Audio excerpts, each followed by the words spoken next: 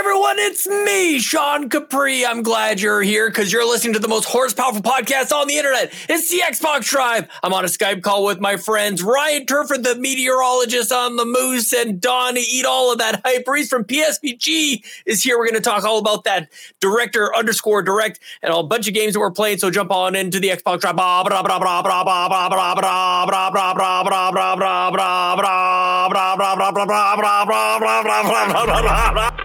Greater than X.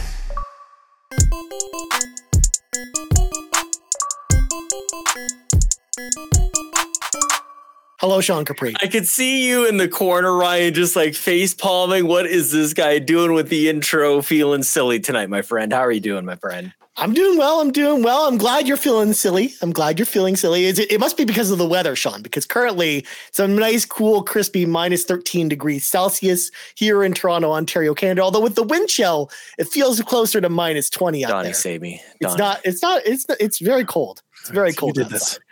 Which is why I bundled up tonight, Sean. I'm wearing my Xbox, Snuggie, because of course I am, because it's cold. It's cold outside. Also, hi, Donnie. Hello, Ba. What's up, guys?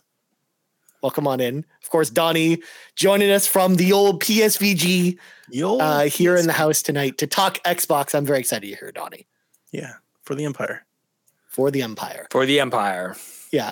Yeah. Of course, this is the Xbox Drive where we talk about Xbox all the time. So let's hop right into the show without further ado. Let's clean the garage. So folks at home, if you want to support the show, there's a number of amazing ways to do that. Number one, if you're watching the live stream right meow over at youtube.com/carpoolgaming, or if you're watching the video on demand later, don't forget to slightly tap that like button, kick that subscribe button, and then let us know in the comments below what you're excited about in the world of Xbox in 2024. We would love to hear from you. Also, if you're listening on audio feeds, don't forget to hit that subscribe button as well. And then let us know in a nice Apple Podcast review what you think about the podcast. Or maybe, leave us a nice little Spotify rating. All that stuff helps the show grow. Or you can even also leave a comment on Spotify, because there are comments on Spotify as well. Also, if you want one big podcast feed with the entire Carpool Gaming cinematic universe on it, head on over to our Patreon, patreon.com/Carpool Gaming. Of course, we have all kinds of exclusive content over there, like the Pants Patreon podcast for patrons podcast, BTS, and a whole lot more. Also, carpoolgaming.com is our website where we have merch, including an Xbox Drive t-shirt, as well as t-shirts from all of our other merch. And of course, all of our podcasts live there as well. So check us out over there.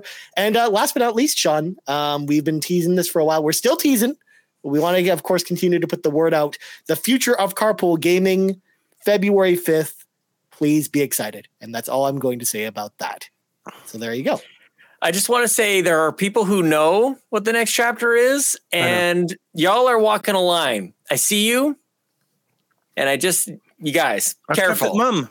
Careful, okay? Just be careful. Just take it easy. We're almost there, you guys. I thought it was me we had to worry about. There's people, if people are paying attention, it's out there. But I'm excited, Ryan Turford. Absolutely. Now, we shouted to Drellish in the chat, by the way, Sean, who says, I need more weather, please. The Xbox Not a chance. Ad. I'd rather tell you that, did you know that in Bluey the cartoon, there's a hidden long dog in every single episode, but it's hidden. It's like a little game, Ryan. You can go and find that. I'd rather distract you with that and tell you that I was playing Prince of Persia up until the very second we came on over here, just so that we don't have to talk about whatever you were going to go on about. Nice. Well, I mean, actually, I was going to transition to one last thing. Fantasy Critic is happening. Of course, signups are closed at this point. But Sean, you just had your your Fantasy Critic draft. Yes. It just happened. Just before this, I have to give a shout out. Shout out to Yon32 who organized League A, which I'm in. We've got 3 full leagues. We've got like 36 people, an all-time high for Fantasy Critic for Carpool Gaming. Very cool. Lots of people engaged. A lot of people who are going to be celebrating games coming out for the whole year. So it's not just about the draft. It's kind of like a year-long commitment, which was very fun. And these kind of things, you pick games that you're thinking are going to score very well, but it's first come, first serve. You don't know what other people are going to pick. You don't know that Quagmire is going to come out of nowhere and pick unannounced Mario Kart game, unannounced Super Mario 3D game, unannounced Animal Crossing game, unannounced Monolith Soft IP. I think there's one more in there that I'm forgetting. Oh, Metroid Prime 4, of course.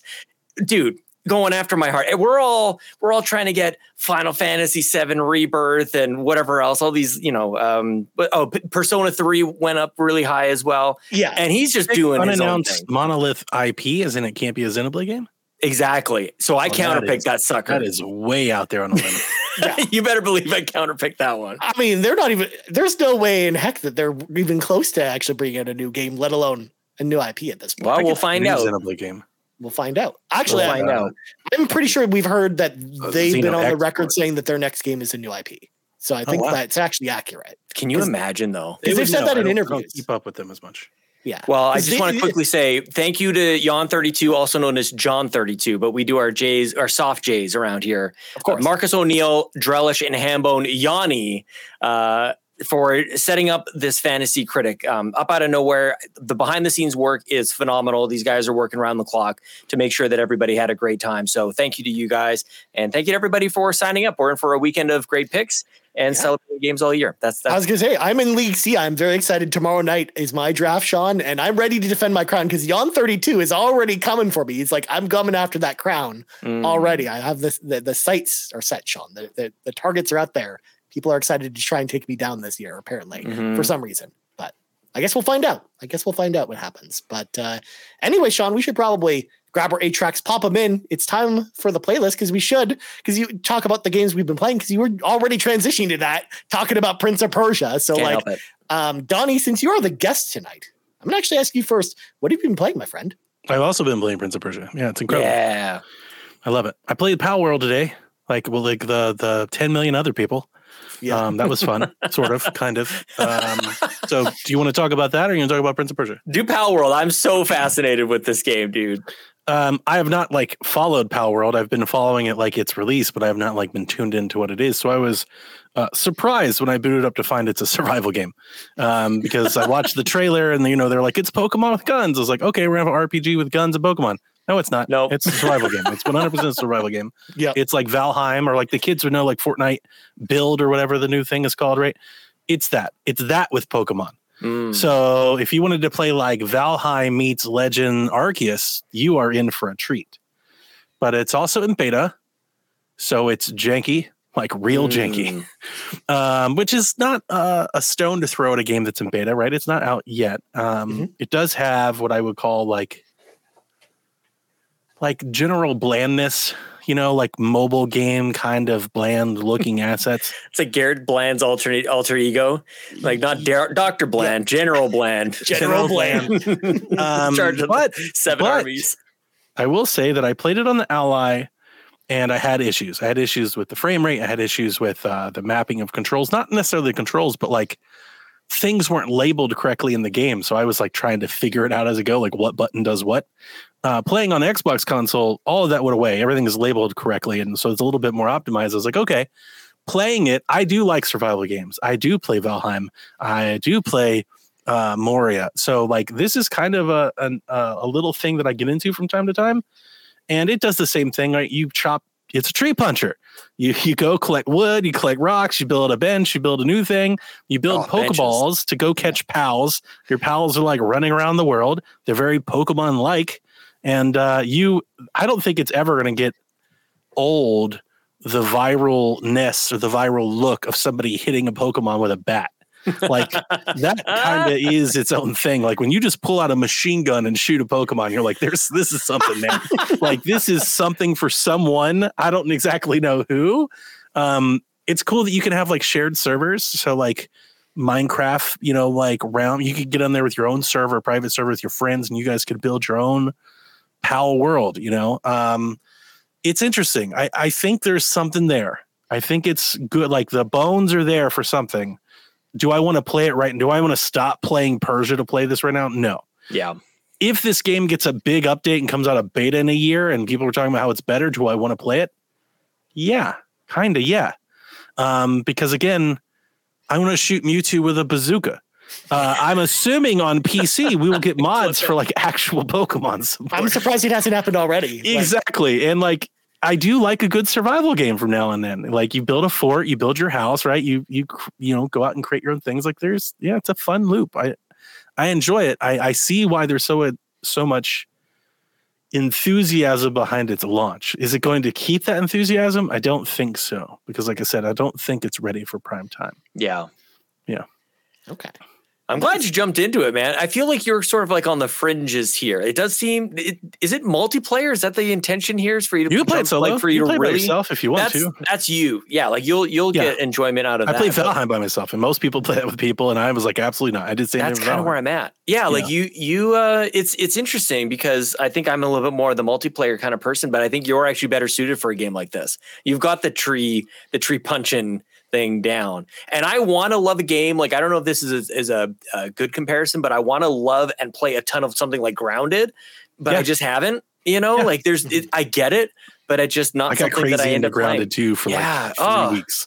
It was cool. That's my problem with those games, is that I find them addictive, that progression loop. Yep. And I get so invested and like roped into them, and it's all I do until I'm done with it. And like, I almost have to choose times to play them. Like, I have to find a window where I have 100 hours to give to Valheim, or 50 straight hours to give to Moria. So I kind of I stay away from them when I'm playing other things. And I got in, I checked it out kind of for the pod. And then I was like, okay, it's time to go back to Persia. We'll see this another day. Nice. Yeah. That actually, like, I have a similar situation with myself with something like Civilization 5, where like I know that I can sink like hundreds of hours in Civ 5 just because I can, because I'm that person.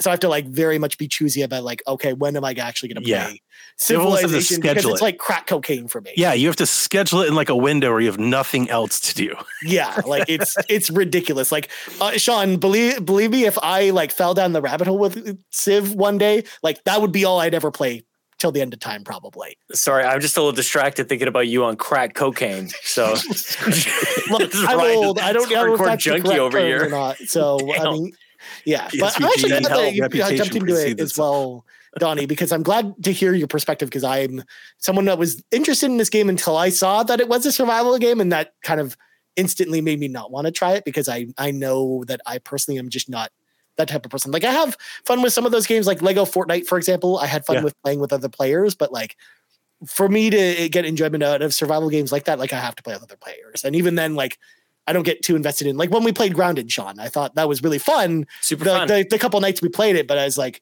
I will never go back to this myself. You can tell this one's real early. Like I said, it's janky, but like it's also like the onboarding.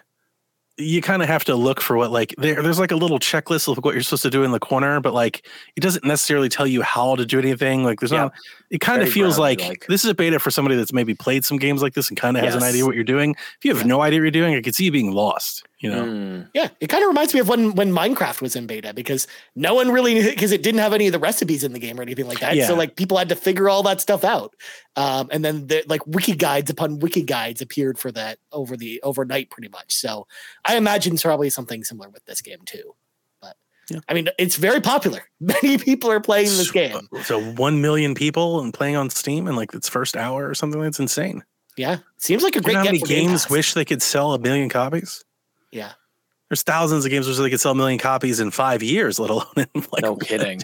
Like the thing. New IP as well. Like it's really, and how many times do we see like a Pokemon like kind of thing, like something trying to be Pokemon and doesn't quite hit it. You know, and this isn't that. It doesn't sound like you're still capturing Pokemon. You're still beating the snot out of them. And it's a survival game with like a Pokemon collection layer on top. Yes. Yeah, that's a good way to. That's because I was watching our good friend Console Kato stream for like 6 or 7 hours or something. Every time I went back to her channel, she's still going. She seemed to really. That hook enjoy is it. there though. I saw it. Like it's there because like when you capture your pals, you can like make them work and like they can do and like that whole. It's that progression loop, and I think that's the same thing with the Civ. You get into the Civ and you're like, oh, another day, another. Let me finish the barracks. Let me just get this mountain. Let me get my culture up so I can summon Elvis to go and take over the distant lands. That progression loop is addictive when you just keep building and you keep building. You're like, all right, I'll just get till my base is done. And then, you know, somebody invades you and you're like, I'll just finish them and you just keep going. Yeah. I love that though. I love discovering games like that kind of get you and you're aware of what it's doing because like we've been around for a while and you're like, you got me. I love that. I was playing with my son. I was showing him the ropes because I thought he would like it a lot. He's definitely the more Pokemon of us. And I was like, okay, that's enough. I need to turn this off or I'm not going to turn it off. Like I need to get out while I still can. I'm not addicted. I can quit anytime I want to, right? Crack cocaine, Ryan Turford. 100%. That's the way it always turns out to be. Just a little taste. Good God. Well, in Game Pass, there it is. It's funny how there's got to be a lot of traction for this in Game Pass. I would love to know estimates of this game versus other games in Game Pass, because like this is a game that was marketed, but not like overly marketed, not super big. A lot of people didn't even know it was coming out. Agreed. Like until this week. Yeah. And based on how it's doing on Steam, one would only like by the associative property only have to assume that it might be outperforming a lot of games on Game Pass. Yep. And it's like, wow, like what a thing. Benji was on there talking about how it instantly launched up into the top 25 most played games on Game Pass, like within hours. Wow. So you can expect the trajectory there. And we know how they are so analytical and analyzing their performance. Like I kind of would love to be a fly on the wall hearing like what they think of that. Because you got to think they paid much less money for this game than they did for, all the EA games and all the third-party game, all the other games that get in. Like, it reminds me of what happened with Baldur's Gate, where Baldur's Gate 3, same thing. Like there was like barely any hype going into the release of Baldur's Gate 3, but it just so happened that they did a press conference where they're like, you can have sex with a bear. And suddenly it became this huge hit. And that was almost a game that could have been on Game Pass at one point. It reminds me of Sean. He talks about a lot. I've heard over the years, picking Titanfall over Destiny. There's there's the viralness that you can't replicate. And Palworld seems to have some of that viral magic in a bottle at the moment. Nice. So I like how that tweet you just showed, Sean, by the way, from Benji Sales had like 500,000 people viewing it. It's ridiculous. Dude, this game is huge. It's massive. So I'm glad, Donnie, you played it because it's good for us to chat about. Yeah, that's exactly why I played it. Art is I was always wanting to play it, but that is why I jumped in today. Yeah. Oh man. I mean, it knows exactly what it's doing. Yeah. And there are a lot of people I saw on Reddit because we had somebody in the Discord that was like, I wonder if Pokemon's going to like sue them. And I was like, how could they? I saw on Reddit, there are a lot of models that are very like Pokemon inspired models of actual Pokemon. Oh, definitely. Even this one that was just showing. Yeah. And you're like, okay, there is some likeness here. I don't know. I'm not going to claim to even know what the hell, copyright infringement claims or whatnot, they've got their own names and their own stuff. So like, I don't know if you could say it's the same, but like it is close. I don't know. It is close. We'll see. Yeah. We'll see. I like it. I want more of it. Me too. I want more of this. Yeah. Yeah. Yeah. Here I am. I'm like, I'll wait for the PC mods to actually put Cubone in the game. And then I am all in. You're just going to shoot a Cubone in the face with an assault rifle? No, me and Cubone are going to shoot everything out. We're going to take over the world. Because you can also like ride the Pokemon, like some of them fly or like run around really fast and stuff. I saw a lot of them actually help you with a lot of the survival stuff. Yeah. And stuff too. Yeah. So it's like, it's, if you were expecting a Pokemon game, if you watched that trailer like I did, and they're like, it's Pokemon with guns. Yeah, it's not. It's nothing like a Pokemon game. Like from a design wise, it's not even remotely the same. Yeah, because that was, and I mean, it's an easy thing to miss because like the game awards trailer and as well like the Summer Game Fest trailers we saw for this game, that's really just what they showed us. So yeah, we just it worked. What the game was going to be. It completely worked because like honestly, I saw that I'm like I didn't even find myself asking the question, what is this game? I just knew I wanted in.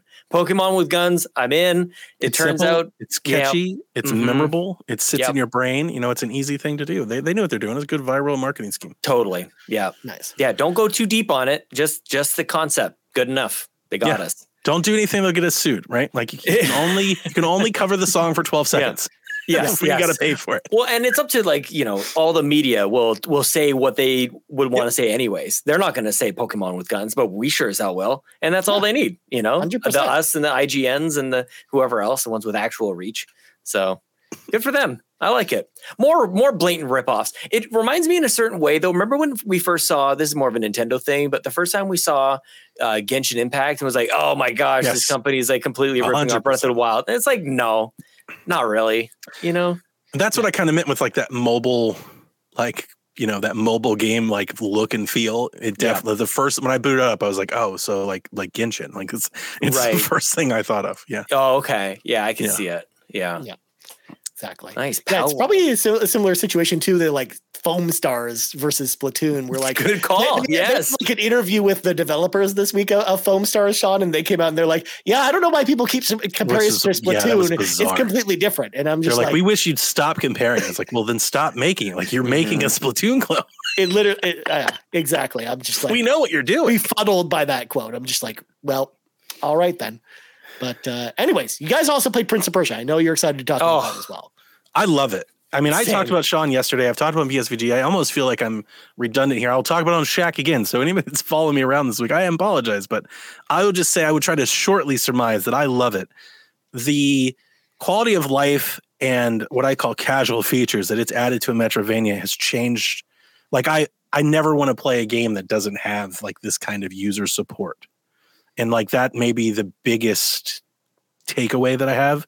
I think it might be my favorite Metroidvania game. I've got to like finish it and all that. There are certain things like I'm not as tied emotionally or at the musical level like I was at Ori. Yeah. But I think the gameplay is better. I think the platforming is better. The combat is similar. But the platforming and the level design, I think, is on another level. I do really enjoy the artwork in the game as well and how many different environments and things there are. But Metroidvania has never been my thing. So nobody take my opinion as like any sort of expert one. It's not my favorite genre. I've typically always my biggest issue, honestly, maybe my biggest pet peeve in all video games is feeling like I'm wasting time. For the amount of time that I have to play games, to play all the games that I want to play, I don't want to feel like I'm wasting my time. This is my number one issue why I don't like roguelikes. Any game that like sets me back at the beginning, it's like, try again. I'm like, F this game. I'm not doing this. It's my biggest issue. And a lot of Metroidvanias, I get very anxious. I'm walking around feeling like I'm lost. I don't know if am I going in the right direction? Am I not going? I understand that that's the fun. There's people that's like, go figure it out, go explore. But I like that comfort in knowing that I'm literally not about to walk across. There's a lot of games that are really big right now. Like they're huge. I don't want to completely waste hours at a time going in the wrong direction. And this game, I'm playing with the guided mode. It gives me an icon to aspire to without showing me how to get there. I may not have the upgrade to get there. I may not open the path to get there, but I generally know where I should be trying to get to at any point in time. And you know what that has done for me is given me the peace of mind to explore the rest of the go map. The other way. Mm-hmm. Yeah. Like it's literally just having that peace of mind. It's like, okay, I know I can go there, but I haven't finished figuring this out yet, so I'm going to stick around. I have never played a Metroidvania in this point of view, in this mindset before. Mm-hmm. And the closest one would be has like changed Metroid the way Prime. that I play these. Like Metroid Prime would be the closest comparison because it also has like that kind of guided mode thing as well, where it's like, here's your next objective on the map. And I've always not going to show Prime. you how to get there, and you just choose whether or not you want to go explore and then go do it. Like I felt like the same way about that as the guided mode in this. Did you stop playing it, Ryan? I played it a little bit this week, but as you'll learn in a second, I played a lot of other old games this week because this was very much like I didn't have a lot of sit down time for games this week, so it ended up just becoming like old game week this week, which I'm excited to talk about. In a second when you guys are done talking about Prince of Persia. Well, I messaged Donnie sometime this week, and I was like, this could be the game that gets me into like a Rogue Ally or one of these things, Steam Deck or something like that, because I can't stop thinking about this game, and I want to play it like for the first time. This is a game that you can play on consoles and everything else. It's not inherently PC, but I happen to be playing it on PC. But I want to be playing it everywhere. Like I don't always want to be sitting at my desk, and this is the first game where I'm like, I want to play it all the time because I'm taking my time with it. As much as you say this game respects your time by kind of pointing you in the right direction, I'm exactly like you, Donnie. I'm in the back half of the game, but I'm like 25 hours into this thing. Like I am scouring everything. It's a big game. It's a big game, much more here big than map. I thought there would be. Dude, like, and you can spend, I think you were talking on PSVG, like if you want to decide like this is the corner of the map I want to clear out, like that's my day. Or if you want to just go like collect a bunch of shards and upgrade your gear, that can be your day. Or if you want to go get those little like jars of sand that you can then go like pull in, that could be your day. If you want to go get to the next big boss, that can be your, like, it's so deep and layered, and there's something for you to find that is super fun. The last time I talked about it, I think was on the Nintendo Drive earlier this week, and I had hit a couple of pretty intense platforming areas where it kind of stretched, just like a lot of good Metroidvanias do. It's like you're going to use all the abilities you have to get through this section. You're going to double jump, you're going to dash, you're going to do the little like blippy thing. And that kind of tripped me up for a little bit, but it was definitely by choice. I think it was last night I was playing the section where these like icons on the wall, and you jump in front of it and they turn white, and then a block just like slams into the wall. And if you're in the way, you'll get crushed. But you're going to have to use that timing to kind of like trigger a block to appear so that you can jump on it before it disappears. And you kind of have to volley a couple of those together. And I could have quit. Like I saw what was at the end, which wasn't a gigantic treasure chest or anything. It was just like a Xerxes coin or something. I'm like, I'm here. I'm gonna finish this section off, and it's gonna feel great. And that's what I did. And it's optional, but you can go back and go beat a boss, which I did just before I got onto the podcast, and that felt great. And I've got a new ability, and it just keeps the dopamine is flowing. And as far as I can see, I'm, like I said, a little over into the back half of the game. I've cleared about 45% of what is to be seen. So it seems to me that I'm like being pretty thorough, actually. So I guess I'm maybe on pace to finish at about 85%. I'm taking my time, you guys. Like this is going to be a 40, 50 hour experience for me. Cause I just can't bring myself to mainline it at all.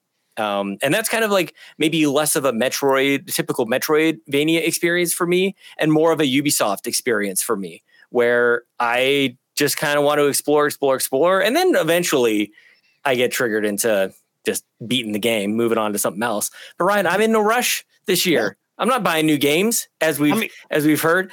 Ryan? Well, if you play too much, Sean, then you will just run out of games to play, and then you'll be forced to buy new games. And we can't have that. Can't buy new games. Definitely not. But we found a new wrinkle, which we'll have to talk about on the Nintendo Drive. While we were on the Fantasy Critic, community member Darth Stridius asked me, what if you buy some hardware that it includes a game?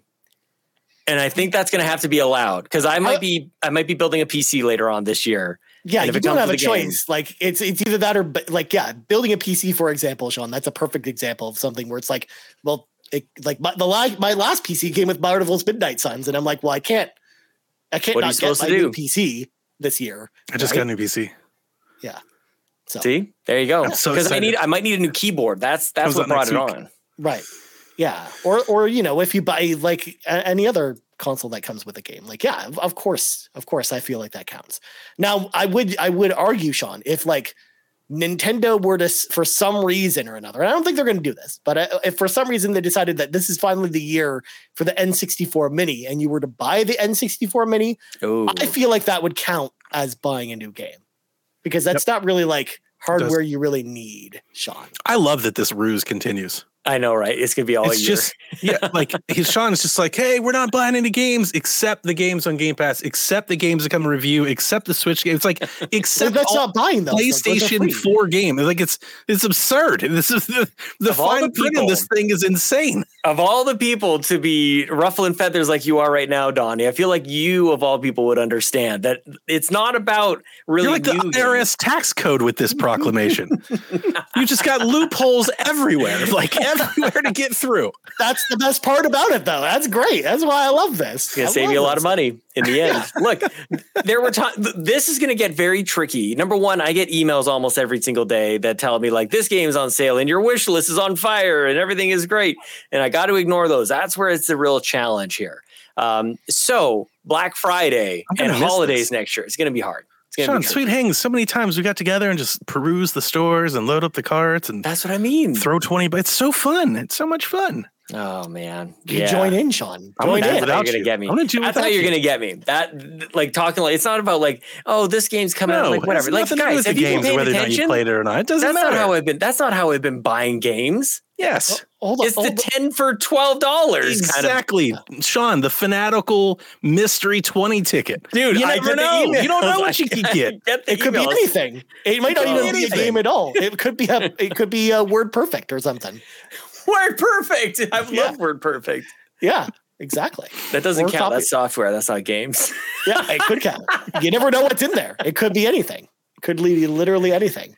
Oh But, man. Well, John, I feel like I'm in the same boat as you because I almost don't feel like I need new games because all I played this week was old games. Oh. And here we go with Brian's old game palooza, starting with a game I beat this week, Sean. Bill and Ted's Excellent Video You Game did Adventure not. for Awesome. the NES. Of course, this is an LJN published game, so that's the that seal the of rainbow quality one? that you needed. Yeah. They're Rainbow the company logo. that published Maximum Carnage, which is a great game. Sean and I both love that game. But they also published the Uncanny X-Men for the NES, which is one of the worst games ever. So Aw. Bill and Ted's Excellent Video Game Adventure is not excellent. This game is terrible. But I felt the need, Sean, because I've been doing this thing for a long time, for a number of years now, where I want to actually beat every game that LJN published. And this is just the next one on the list. Why? Of course, this was on a collection that was said it. that limited run Why? games released. Why is this a thing? Because I like bad games, Donnie. I to do play- too, but like I've never been like I need to beat everything this publisher made. Yeah, I'm kind of that. I'm just that person though. But this is just very silly because you're jumping into bushes trying to get CDs that you can give to Julius Caesar because I guess he likes CDs. And then you've got these coins and you got to like navigate through like time space to get the phone booth where you're going. It's just like it's everything that I like about Bill and Ted, but it's just not executed well, which makes me. What about very sad. Socrates? Is Socrates in the game? Socrates is not in the game because it's not the same historical dudes that are in the movie. It's different historical Didn't have dudes. the different. licenses. Couldn't get Yeah, the exactly. IPs. You got you've got Cleopatra in this game. You got okay. Rembrandt. You got a bunch of different Rembrandt. They need to be, Here- but it's all text, I imagine. Like they can't convey the mispronunciation Yeah, it's blips of and bloops. Socrates. Oh no. What they Yes. do, Sean, is they do like the mispronunciations in like the words in the dialogue. Of course they they like do. spell them out because Yeah, way to go. there's these like long dialogue trees you'll go on in this game, and Sounds amazing. of course it's like spelled the way that you would think phonetically, like Bill and Ted would pronounce these names. Sure. Yeah. So yeah, The Xbox Drive. so that was game number one, Sean. I Oh, beat no. Bill and There's Ted's more. excellent video game. There's two more. Thank Donnie. God In fact, Donnie's you know what, here. Donnie, you'll actually probably be excited about this one because earlier this year I put out a list of 10 games that I've decided I'm going to beat this year. This for the is in first time. addition to the LGN games. I did. Well, the LGN thing is like a 5 or 6 year. You're making a lot of proclamations. How many proclamations do you have this year? You have But a then- list of proclamations? I have you a list of 10 games that I'm going to beat this year for the first time ever. The Link to the Past, for example, is one of those games. But, Wow. I know I've played it, but I've never finished it. But Donnie, you know what game I've played but never finished? Clock Tower 3 from PlayStation 2, Oh, that is, which is it what I'm playing right It's now. not good. I actually kind of like it. I like it so far. I like where It's the story's okay. going. It's I mean, it's not as good as the first two Clock well, Tower games. it's way different. I think No. that's what more or less what it is. It's Right. just incredibly different from the other Clock Tower. No, but it really reminds me of like PS2 Capcom horror games, like the PS2 100%. Resident That's Evil exactly games. what So that like game was supposed to be. that's why I'm actually like kind of enjoying this game because I like the Capcom's games. So I've only played it once, but I don't even know if it beat it.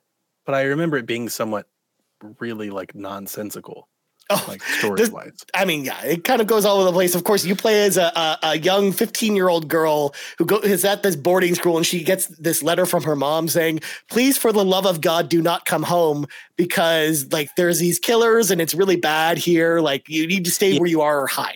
Yeah, And then, of course, like immediately while she's reading this letter, this other girl from the school is like, "Hey, your mom's on the phone." So you go over to the phone and she finds that's no one's there. She's like, "Oh, I guess I'm going to go home, even though my mom told me not to come back home." And wouldn't you know it, there's a killer on the loose at their house. So she has to try and escape from the mansion. But so far, so good. Again, I'm enjoying this game, but it's very much like it's very different from the other Clock Tower games because they were trying to go in a different direction from it. But I still like it because they didn't sell. They were trying to make something that would sell, and I don't think it's good. But yeah, you can imagine me, Clock Tower fanatic, loving it, buying that game day one, coming home to play it and being like, what the hell is this? Yeah, for sure. It's very, very different. But was pretty upset at the time. Yeah, for sure. Again, if you can separate yourself from it, I think it's definitely more enjoyable, but it's still like not one of the best PS2 horror games or anything like that. But other game, of course, last game on my list is also a licensed game, but actually a good licensed game.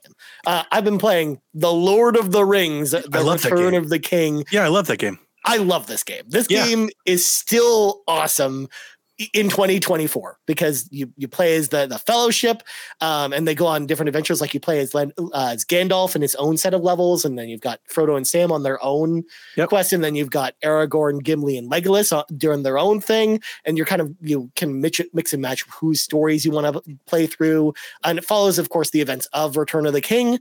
And this game is super fun. It's like a beat 'em up video game. I miss these. I think of these often whenever anybody brings up like the license. What I think of people talk about old bad license games are the ones that are specifically like recreations of like the movies. Yeah. Right. Like before Lego got going. And this is the one that I always come to when people bring this up as like, these were great. Yeah. If you're a Lord of the Rings fan, this was a great way to like relive that. It was awesome. I loved them. Yeah. Between this and the Two Towers, which is also a great game. Like, they're both awesome. Like I wish that these are some games, like a lot of the EA Lord of the Rings games. Like I wish a lot of them would get re-releases between this and then Battle for Middle Earth 2. Like I think those games are great. Like I want a new or a recreation or a remaster. I want a Battle of Middle Earth game on PC back in the worst way. Talk about being addicted and being lost in a game. That would do it for me. Yeah, like I might just be like, well, I'll see you guys. I might pull a Sean. I'll see you guys next year. I'll catch up some games. I'm going to take off from the pod for a while. I have to go claim Middle Earth again. Honestly, Donnie, I was so desperate to play that game. I've been playing the Xbox 360 version like last year, which is not nearly as good. I never played the I'm console. just like, well, I want to play this game somehow, and you can't get the PC version anymore. So you can, but you have to like break some keys and like there are ways, but like it's not good. They are trying to. Have you seen the remaster project? I have, yeah. There's a fan remaster project I was hoping to kind of get in whenever they release, but I don't know if it's going to make it or not. Yeah. So even though I'm playing this game on PlayStation 2, it's also on the original Xbox, which I think is probably the best place to play it. Actually, yeah. Yeah, this game's great. And of course, still great all these years later. Also, I can't see in the chat asking about Friday the 13th. I can't see I have actually beaten Friday the 13th. I beat it a couple of years ago. And I don't hate that game.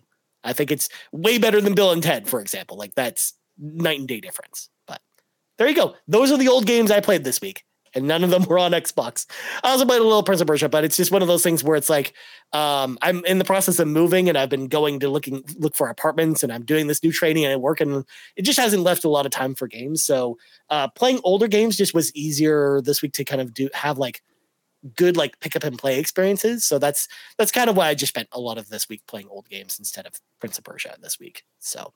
Hey everyone, it's me, Sean Capri, taking a quick pause on this episode of the Xbox Drive to tell you how to pop that sweet, sweet achievement over at patreon.com/carpoolgaming, where some amazing friends and supporters keep this thing running. They pump our tires, they jump in and get access to a ton of exclusive content and perks.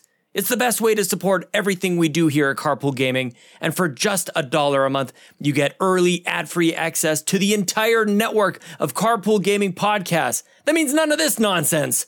But at the exclusive tier plus, you'll also get access to exclusive podcasts every single week.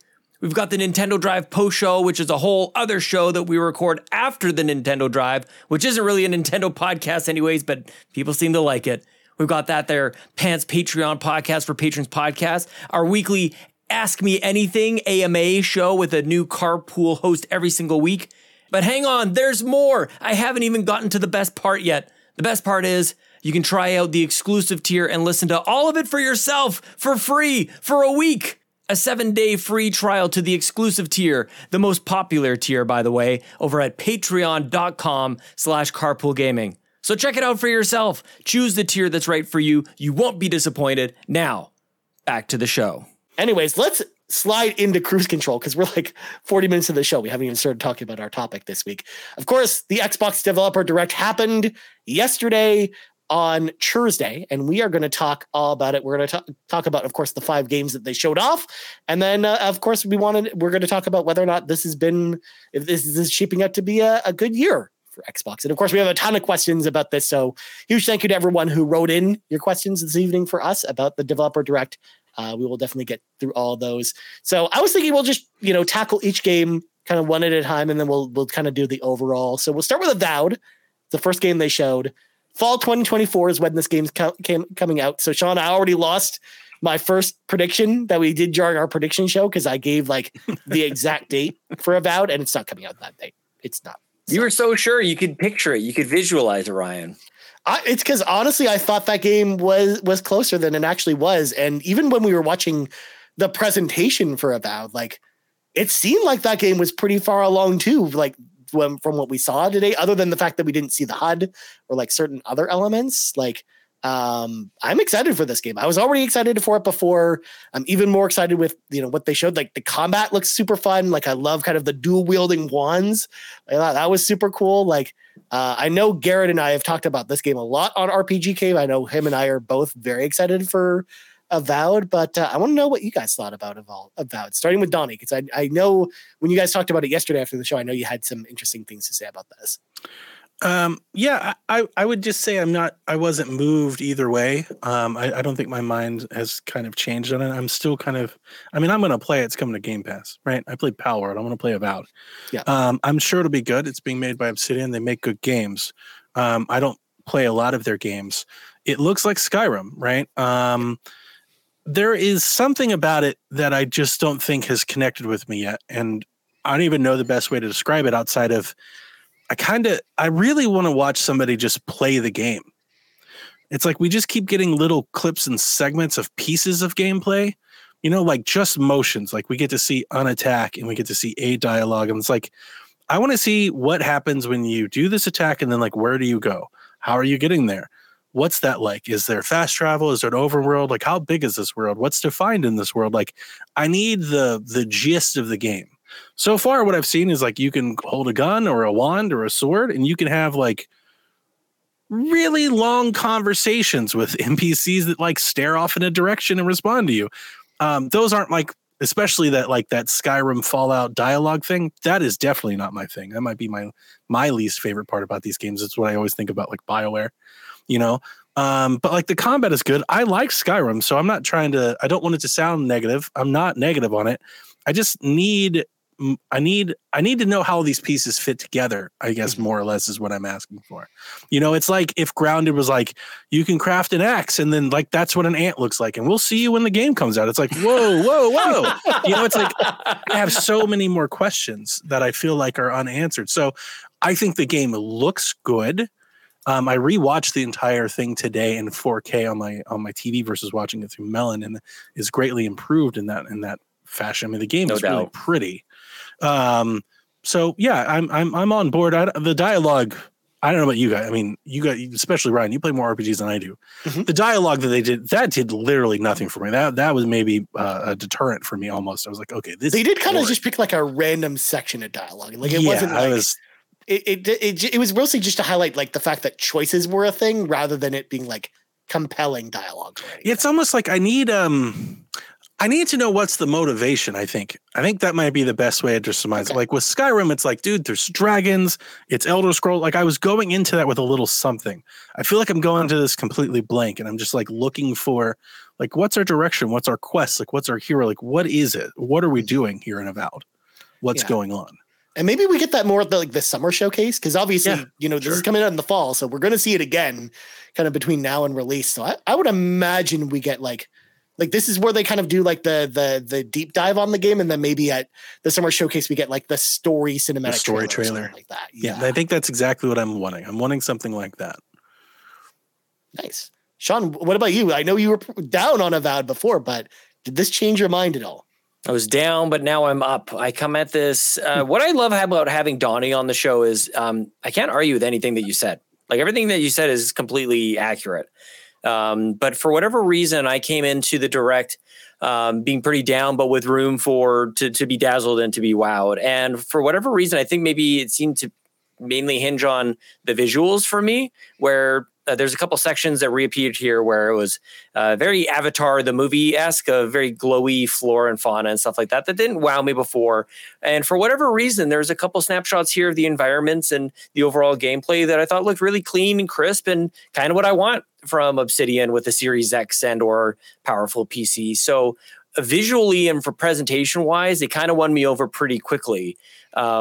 And I like the sort of mix up of gameplay that they introduced right at the beginning as well, with the spells and the melee weapons or guns, etc., or just other sort of projectile kind of things. And I thought that was really cool. But Donnie is right. I still walk away from this not knowing the premise of Avowed. And it does seem to, maybe this is kind of like what we're talking about with Pal World, where it's like, oh, Pal World is Pokemon with guns, and this is Skyrim, but 35 hours, or I don't know what the short pitch is. But it's another sort of kind of Skyrim, I guess, is kind of what they're banking on. And personally, like, I can be really won over by a good premise. This is kind of like become my thing. It's why I like Xenoblade so much. Like it overtakes anything about gameplay to me. So I still need to be sold on that. And it's even to the point where I miss things. I think Donnie, you and I were chatting after the stream where, the combat does show that these enemies aren't really like flanking you or anything. Like, these are your words, I think, Donnie. Like, it's not like a first person shooter kind of experience. And it's an RPG. They look and it's like not meant to be. We're taking turns almost in combat. Like, you engage one and like the other one's kind of stay off on the side a little bit. There didn't appear to be much movement or like much. When I think like Skyrim, like kind of chaos, and maybe that was just how they segmented it, and they were really short clips. And what I also said about this, like, we saw the scenery, but they don't show anything in the scenery. Yeah, like, it's a lot of blank scenery. It's like backdrops. Yeah, that's literally what we're looking at right now. Gorgeous. Yeah, beautiful. But it's like, what's there? Like, what is going on? Are there people around? Like, what's out there? What's going on? And I mean, I just think they're probably holding it back, I guess. Your flora and fauna stuff and all of the bright color, like, it reminds me of Xenoblade. I'm thinking of like a 3D, realized open world of like Xenoblade, or for me, Chronicles X had an entire like section just like this, and that's like that was the first thing that came to my mind. Yeah. But yeah, we'll see. The interesting thing here, like, we're now in a post Baldur's Gate 3 world, and now this is the second Bethesda-esque style first-person RPG. So, like, we've got Starfield, now we've got this, and will this land better? Like, I don't know, but I think it's interesting now. Like, the Western RPG game has been leveled up, so to speak, with Baldur's Gate. So, is there room for this? I hope so. I'm definitely interested. This is coming to Game Pass. I'm very stoked, actually, and I wasn't before, so that's a big win. There's some of these monster designs that kind of remind me of Breath of the Wild, actually, like kind of Bokoblin-esque. But I want to know, like, to your point, like, what are we doing in here? What's the conflict? Who's the big bad? What's our journey? Whose dad are we going to go find? That kind of thing, Ryan Turford. But this key art that's showing up right now has the internet just like popping off. We need a dashboard theme for this yesterday. Yeah. Like right now. Yeah. No, that key art looks amazing. Oh, fall 2024, Ryan. For sure. So yeah, and again, it's still a little far away, so farther away, which is why I'm like pretty confident we'll definitely get like all those questions that you guys have about the story and stuff answered before then, which I think is going to just do a good service to that game, because that's around the time when you want to get people hyped for this game.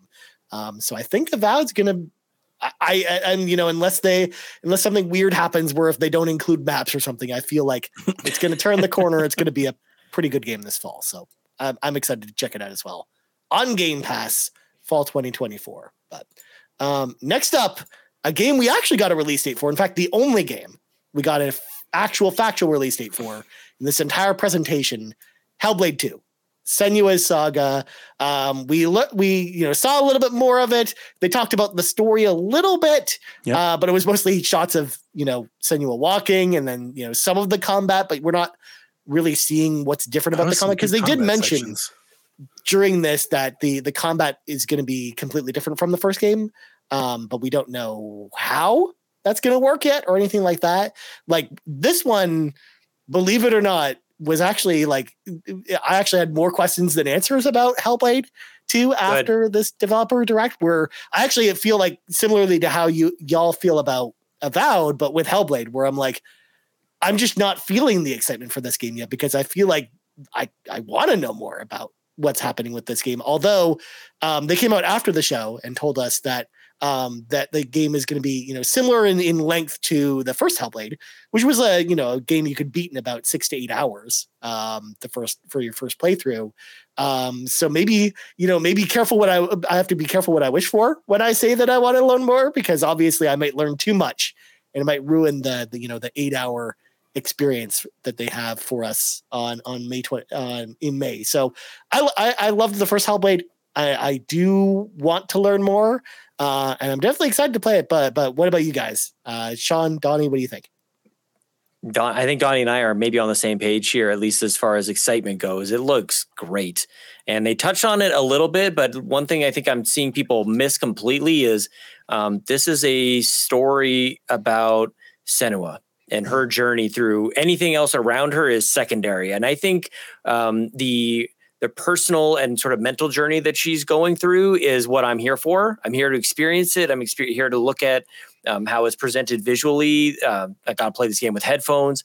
And it's hard to convey that kind of experience. But the reason I bring it up is because that's what Hellblade 1 is about. Like, that's why people connected with it so much. It wasn't like the combat was this or anything else. It was sort of groundbreaking in its immersion and all that. Like, you can't convey that, I don't think, in a presentation like this. So May 21st, is that what we're saying? Like, yeah, May 21st. I cannot wait. And thank God they didn't take this thing and turn it into a 65-hour opus. Like, just let me play it and beat it. Who cares? Dude, like, let me actually complete this game. And like, I'm glad they stayed focused, because there's got to be the temptation to take all of the budget and the time and just make it something that the first game isn't. Just make it brighter, more immersive, that kind of stuff. So I'm stoked about it. Mm-hmm. But I know Donnie has been very high on this game, but maybe feels like on an island a little bit. I do. Yeah, I'm very much feeling I've been crushed almost. I was in like a weird place last night. I've been crushed seeing the reception of this game. There's been a lot of negativity after this showcase for this game. And I understand, based on the news that came out, why. Like, this combat here is so good. But at the same time, I feel like, and this might be to detriment to Xbox. And I feel like, I just want to say, Sean, I think you and Seth were so right. You guys were saying things to me on the stream yesterday that I felt like I was arguing. And I think it was my bias, because I want to love this game so much. I love Senua so much. Talk about the connection to the character. Like, I have that. Like, I love Senua, the character. I'm here for it. Like, on day one, I've been waiting for this game for years. So it might be clouding my judgment.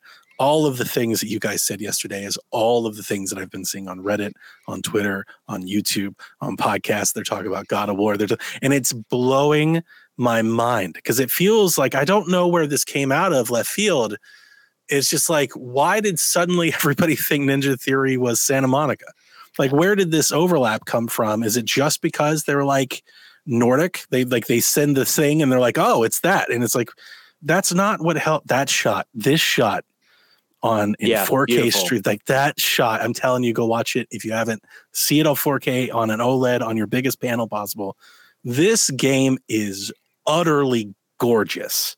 This game is going to stack up against any game visual fidelity wise that you've ever seen. And there are so many comments about, like, I can't believe Xbox announced their new console with a game that's 8 hours, with this indie game, with this digital game, with this $50 game. And it's like, this game, more than any other game that they've released or have on the docket, is going to showcase graphically what this console can do in a way that nothing else can. That's why they showed this game. That's why they put their faith in them. And it's just been a bummer. I will admit, it's just been kind of crushing to see how it feels like things have turned on this game. And I always knew it was a niche game. For as popular as it was, it never like really sold like a ton, and it's never been like a popular thing. But at the time when it released, again, I'm not sure where the goalpost got moved. When it was released the first time, when the first game released, it was like this indie project from a known studio, but a small studio that showed how they can compete on the grandest stage with the biggest developers in the world. And I think that's why people rally behind it. And I guess just Microsoft buying that, they thought that went away and suddenly they became a studio 10 times their size and made a game 10 times as big as they did. Like everything that they announced for this game is like exactly the same. It was a budget title when it first released. It was a short game when it first released. It was amazing to look at when it first released. It was all about the narrative and the journey. And they're not going to tell you a lot of that, Ryan, because that's the game. Like that's the part. Like they're not going to give you a lot of that. I think the next time we see this game, they'll talk about the combat and the mechanics, and that's it. They don't want to give you any of that story at all. That's the whole point. You're only going to be playing for 8 hours. Like they want you to discover that for yourself. Yeah. I was surprised to see the story that we did get. Senua's over her first battle from the first game. She's returning to her homeland, Iceland, and they're being enslaved by Vikings, and she's going off to like liberate her people in these tribes. And I'm like, that's a story. I'm in. I'm so in. Yeah. And I can't wait to see how they blend this mythology with this horror, backdrop. And for all the things that's been said about this game online, it seems like nobody is saying anything about actually what was shown in this direct. And I think that's the part that makes me the most defensive. If you're listening, if you're hearing this, you're like, Donnie's being defensive. I absolutely am, because everybody's whining about everything else. And nobody is mentioning that this game looked incredible. I told you that shot. If you see it, I mean, you talk about photorealism, it looks so good. And nobody cares. And I feel like maybe we're walking down a path where this is like Xbox's Order 1886. Oh, I didn't want to say that. I didn't even want to say it. I knew you were kind of circling around it. And it just feels like it. It feels like that's it. And it's like, it feels like so many people have already wrote the book. Haven't we learned from that one though? Didn't like people kind of come around on like, oh, that actually because I love that game. I was gonna say like don't play that game. No, so because I love that game. I was gonna say that game now is still awesome. Yes. And also, people's concern with that was that it was a $60 game, and this one isn't a full price game. And so it doesn't matter. It's Game Pass. I mean, it doesn't matter. It's digital because it's a Game Pass. Like it's blowing my people. Like it deserves a physical release. It's like, have you seen physical charts? Nobody's buying any Xbox games physical. It's not happening. I mean, we're already seeing the reports of Best Buy pulling Xbox games. Like it doesn't make any sense. It's like it's these same people talk about how you have to get Game Pass, and then we can't buy the game. It's like, man, come on, fine, pick one. I know. I don't get it. I will say, and I want to let other people talk. I don't want to just hog this. I do think there was a missed opportunity here from Xbox, at least with this presentation. I'm hoping that there's more to come, but I'm starting to lose hope. I don't care that I can't buy the game, but I want to buy something. Yeah. I'm upset that there's not a console sleeve, a controller, a statue. Yes. I want to give them so much money for something. I've always wanted something Hellblade to go on my shelves. I've gone as far as trying to find somebody to make me one. Go to Etsy. I'm down for anything Hellblade related that I can put into my collection. And I was kind of bummed, especially as the guy, if you guys aren't noticing, the studio head, as he's talking, there's like a Senua statue on the coffee table. And I'm like, just sell that. Do anything. I do think buy a toaster, Donnie. Do you need a toaster? You could buy a toaster. Oh, God, Sean. Make some toast. That connection that you talk about, I think I don't know, I would go as diehard Hellblade fans, Senua fans. That connection is real, and I want to support it, and I want to buy something stupid for it. I want a Hellblade Stupid Edition, and they didn't give me that. I bring up the toaster as a total joke. I think that's kind of my point, just how like misdirected and misguided and lost sometimes Xbox can come across. Where it's like you can get a toaster, but you can't get a stupid edition for this game that people have been buying the console for. Like this isn't something that we need to imagine would work or be a big deal. This is how you do it. This is how it's done. You give me a Series X or Series S, like a nice black Series S. I'd buy a new console. If there was a Hellblade console, I'd buy a console. And I already have one. I'd buy another one. Especially because they've only done one, and it was the Halo one, which was super rare, and it was sold out very quickly. And they never made another one. I want the console sleeve. I want the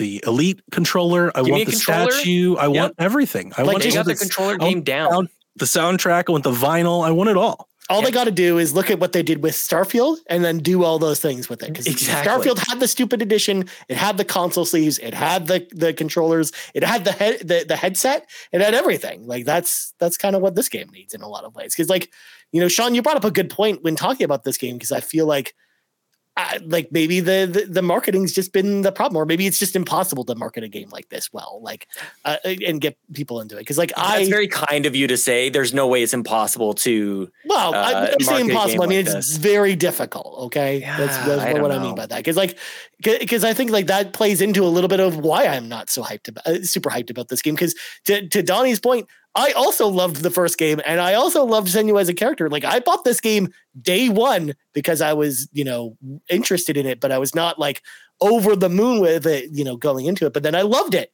coming out of it. Like I went back and played it immediately again just so I could get the platinum that trophy because I shot, love that dude, game. This so shot, much. it's so good. Yeah, like I feel like it's hard to get like normal, like just the average person excited about a game like this until they And I've get their heard for hands on it. years, I'm sorry to interrupt you. I've heard for years from detractors of the console, even my friends or people on podcasts talk about how they'd get Xbox if Xbox made the type of games that they like. And generally speaking, they're talking about third person narrative adventure games. And it's like, it's not been Xbox's foray. They haven't really done it. And since they bought Ninja Theory, I've been like, for long Empire days, I was like, this is the one. This is their game to insert into that mix and say, we've got one for you.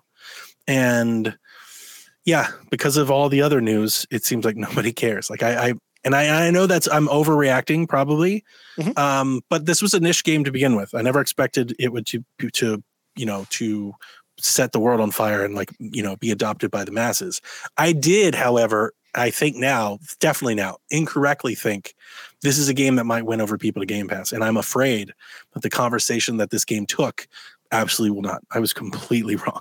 Like in the face of Indiana Jones, I'm way off. I think we'll get to Indiana Jones. Very surprised on that one. Did a total 180 on that, even as an idea.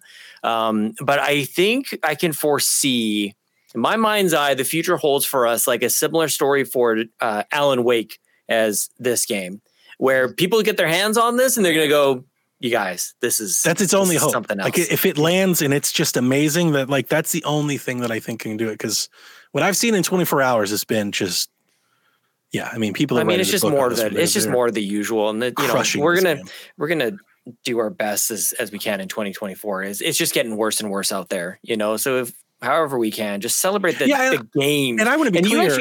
I'm did not a good talking job. about just like angry Twitter users. I'm talking about like outlets, like journalists, like influencers, talking heads, people with influence. And almost all of them are like, this is terrible. You shouldn't support it. You shouldn't do this. We should demand but it's easy this. to get that. Easy you know, to fall into that. That's why, because like most don't put thought into it. You actually do put thought into it. And how about the game though? Did you see the game? You don't want to play that at all? Like that's what I'm saying. Like you did a good job, especially after our stream, where it's just like I even found myself going, like, what am I even talking about? Like, let's get back to the game. And I've said that in the past, and I get upset with others. So I was glad for you to kind of hold the mirror up to me a little bit and go, like, what is this game? Like, what is it? And that's like we should always be looking at the games that through that lens from here on out. And maybe part of it is the presentation. I'm not sure. Maybe part of it is some of the news that comes out. I'm not entirely sure. But like, dude, this game looks special. So give it to me. And we have a release date. Isn't that what we wanted? Like we're all, I can't believe there's no release date. It's coming soon. It's coming soon. It's the next big one. And like it's up on the roadmap. This isn't coming in November. It's coming in May. Yeah. Yeah. Oh, and it looks like 10 times better than the first one did. And the first one looks great. Yeah, it looks really good. Gives people just enough time to play the first one, by the way. Which is on Game Pass. I think it was on Steam for like $2 or something like that. $1.99 you can get Hellblade. It's also on literally every platform. Even if you've already bought it, even if it's get it again. I have bought Hellblade in every variation that I own Hellblade on Switch. Like I have bought all Hellblade. Anytime it's available, I've purchased it. That's why I'm saying I want to buy something big and dumb for it. Yeah. And that's my only complaint. Everything that they showed, I thought looked incredible. I can't wait to play it. Yeah. This is my most anticipated game of the year. Nice. Well, moving on from Hellblade. I'll just take the floor, I think, probably on the next game. Oh God, go I don't know if you two have anything to say about refresh this one. my drink now, just like I did on the stream. Yeah, we got Square Enix come out, which I people ahead of time were like, after listening to our show last week, Sean thought I was crazy for saying that Square Enix would be at the show, but like they were the one person that wasn't Xbox at this show because they just want to flaunt that relationship in a lot of ways and kind of show off to people. Hey, just so you know, these RPGs are coming to our platform as well. So we got Visions of Mana. It's coming out summer 2024. Of course, I'm a big fan of the Mana series. They're great action RPGs. In fact, the last one, Trials of Mana, which was a remake of the Super Famicom game, was really, really good. But it just wasn't on Xbox. So I'm glad to see that this franchise is on Xbox. They showed us more about the game. There's some more of the combat, some of the exploration while you're riding around on your little companion, and just the fact that this game also looks very pretty. Not as pretty as Hellblade, of course, but very pretty in a cutesy kind of way. Very feeling very much in line with the other games in the series. And I'm, of course, very excited about this game. I think it looks great. And why? Why? Because first of all, I love action RPGs. I love the previous Mana games, and this game looks like it's giving me more of that, which is exactly what I'm looking for. But it looks a little bit more refined than the last game, from what we've seen of the combat so far. And I'm excited to learn more about this game. This is a game that we've only kind of scratched the surface a little bit as to what we're going to actually experience when the game comes out. We don't even really know like the combat style of the other party members that you're going to get, or how many party members you'll have along the way, as well as what directions the story's going. So I'm interested to find out more, as well as if it's going to connect to any of the other games, because sometimes the Mana games connect to each other and sometimes they don't. So I'm interested to see how all that stuff's going to play out. So as someone who's a fan of the series, this looks great. As someone who's obviously who's not into these games, or just is maybe a newcomer, of course, I think there is a barrier of entry there that is a little bit harder to get kind of new players into this. But, kind of very similar to how Tales of Arise, I think, got a lot of new players into that series. I feel like Visions of Mana has the potential to be that for the Mana series. So it's definitely one, I think, to keep on your radar for this summer. So I'm excited. Get hyped. Get hyped for Visions of Mana. Please be excited. I did draft this in Fantasy Critic, and I'm sure it's going to, review quite well. I just realized I was looking at the gameplay here. I look over at the screen and Donnie has actually stepped away. Said he was going to step away. So I don't know what I need to see from this game to have me intrigued, because I do want to try new things. I think one of my favorite sort of surprises was last gen was Dragon Quest Builders 2. Mm-hmm. Really good. I just don't know. There's nothing for me to latch onto here, and that I hate saying it, because like we want more games like this on Xbox. That's great. That's more, to me, that's the bigger story here than anything personal for me. It just looks kind of, I don't know, kind of bland, like kind of typical, I guess, but it is beautiful. It's colorful, but yeah. No, that's totally acceptable criticism for this so far. And like I said, I feel like if someone out there is listening to us and they like Tales of Arise and you like games like that, then I definitely think like this is a game to keep it for gameplay wise. It's funny you brought that up twice. Like I don't think there's anything. I think the stories for these games are great too. So that's why I think it's way better than Dragon Quest. We just don't know enough about. We don't know anything about the story for this game, so I'm not commenting on it at this point. Yeah. Gameplay. They've only really talked about the gameplay, the action, or I guess because it looks nothing like Tales of Arise to me. Like that's a really hard. That's you've drawn a big chasm for me to jump across for that. Like I don't see the connection really at all. Right. But anyways. So don't explain it. So okay, move on. We're moving on, Sean. We're moving on. You guys talking about like the dragon, the Devil May Cry character and his coat and stuff. Yeah, we're creator. The dude looked amazing. Great skin, great hair. He had a good. Of course, he works at Square Enix. Looks like Dragon Quest. Looks like a Square Enix character. Yes, this looks like Dragon Quest to me. Dragon Quest is more turn-based, though. like, sure, the art style is very, very similar to Dragon Quest. I'll give you that, but like, because I'm definitely not saying like the art style is very similar to like the Tales of series, but the combat is very similar to the Tales games. So that's just where I'm drawing the comparisons from.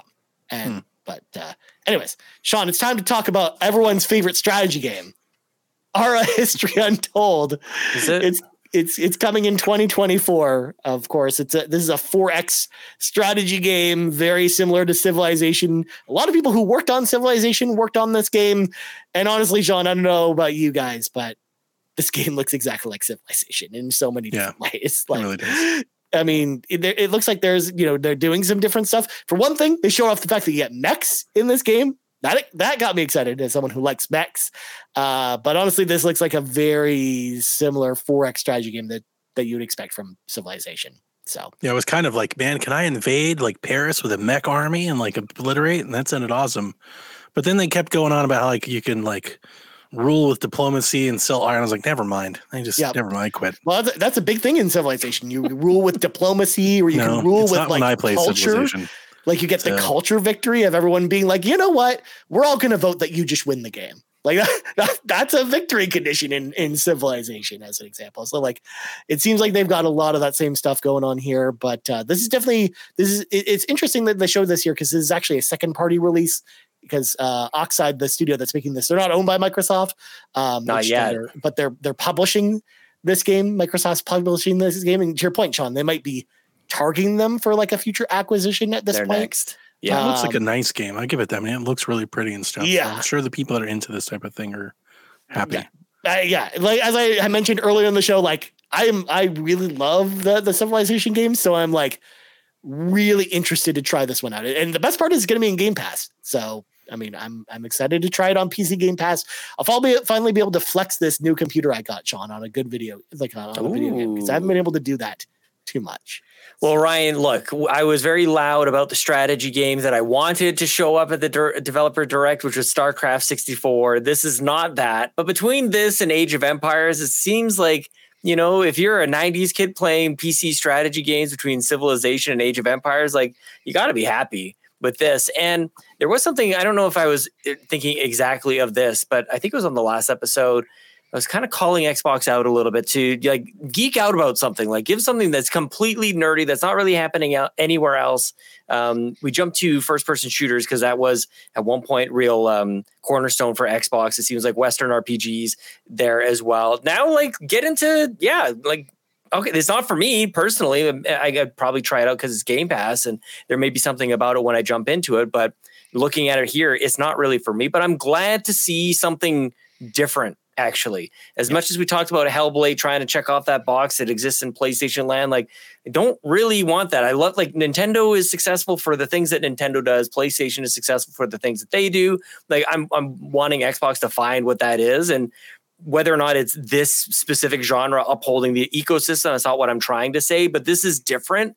And it's showcased here right alongside Visions of Mana as well. So I kind of like just the variety that I'm seeing, and because it can't just be the same thing over and over and over again, because that came very quickly, the narrative for PlayStation showcases, another, dad simulator or whatever. You can't say that about Xbox here. So again, kind of would like to get my hands on it. Super accessible with Game Pass.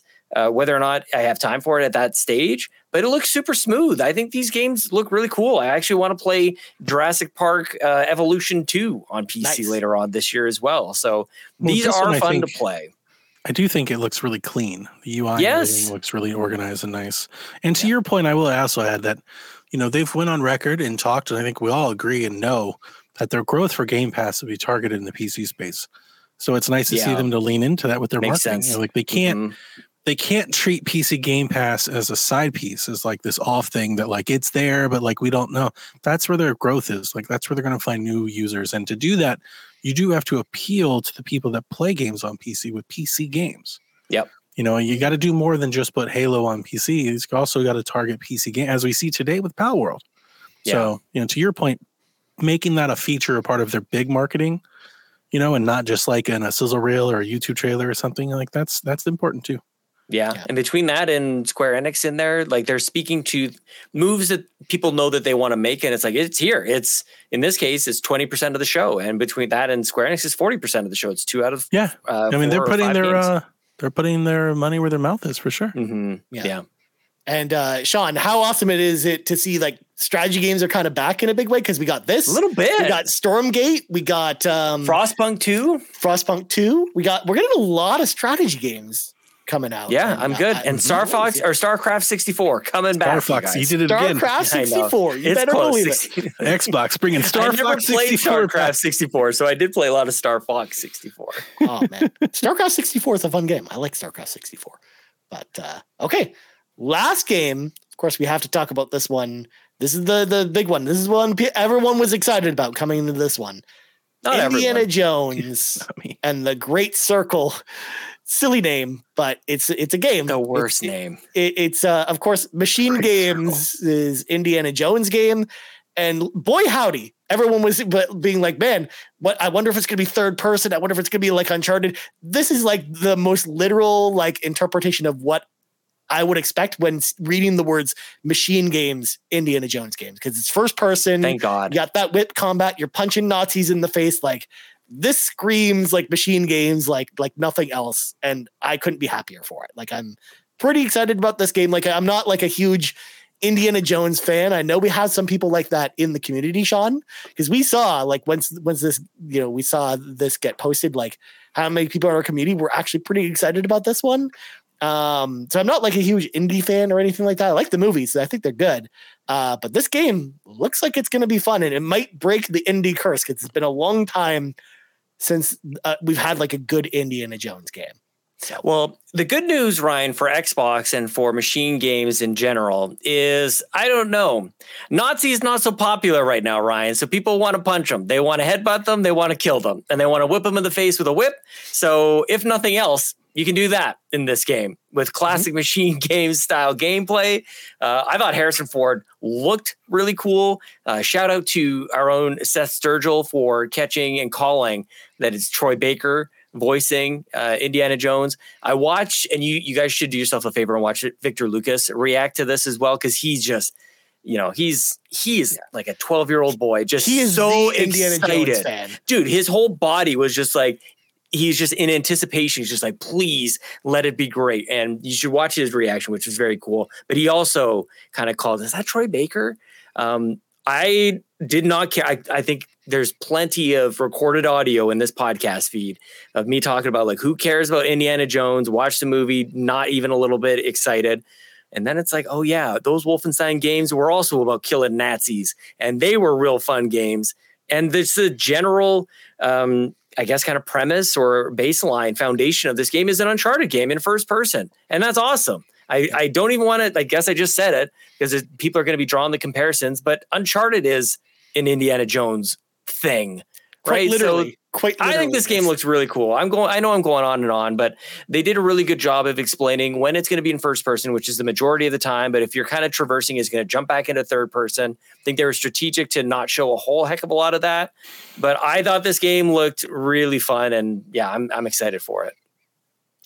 I'm excited to whip people, Sean. I mean, just whipping people with the whip. Like, I love also how like they showed off all the different uses for the whip as well, because you can whip people, but you're also using it for stealth. No, don't say it. Don't say the stealth. That's the dumbest thing I ever saw. The stealth whip. No. But also, you're solving puzzles with the whip. You're using it for traversal. Like it's multi-purpose, which is very reminiscent of the movies, like seeing Indy in the movies, like how he solves problems is using his whip for a bunch of different things. So it's very true to the character. I love that about it's the vehicle stuff that I wasn't expecting, and maybe I should have. Maybe that was silly of me, but it showed him kind of jumping all over airplanes and cool. Shooting guns out of the back of them and stuff. So I'm kind of excited. I'm really excited actually for that, but I was not thinking of that. When I think of Indiana Jones, I think, Harrison Ford isn't Nathan Drake. He's not the most athletic kind of guy. So I wasn't expecting a whole lot of, I guess, athleticism here, but there you are, jumping off the wing of one plane and onto another one.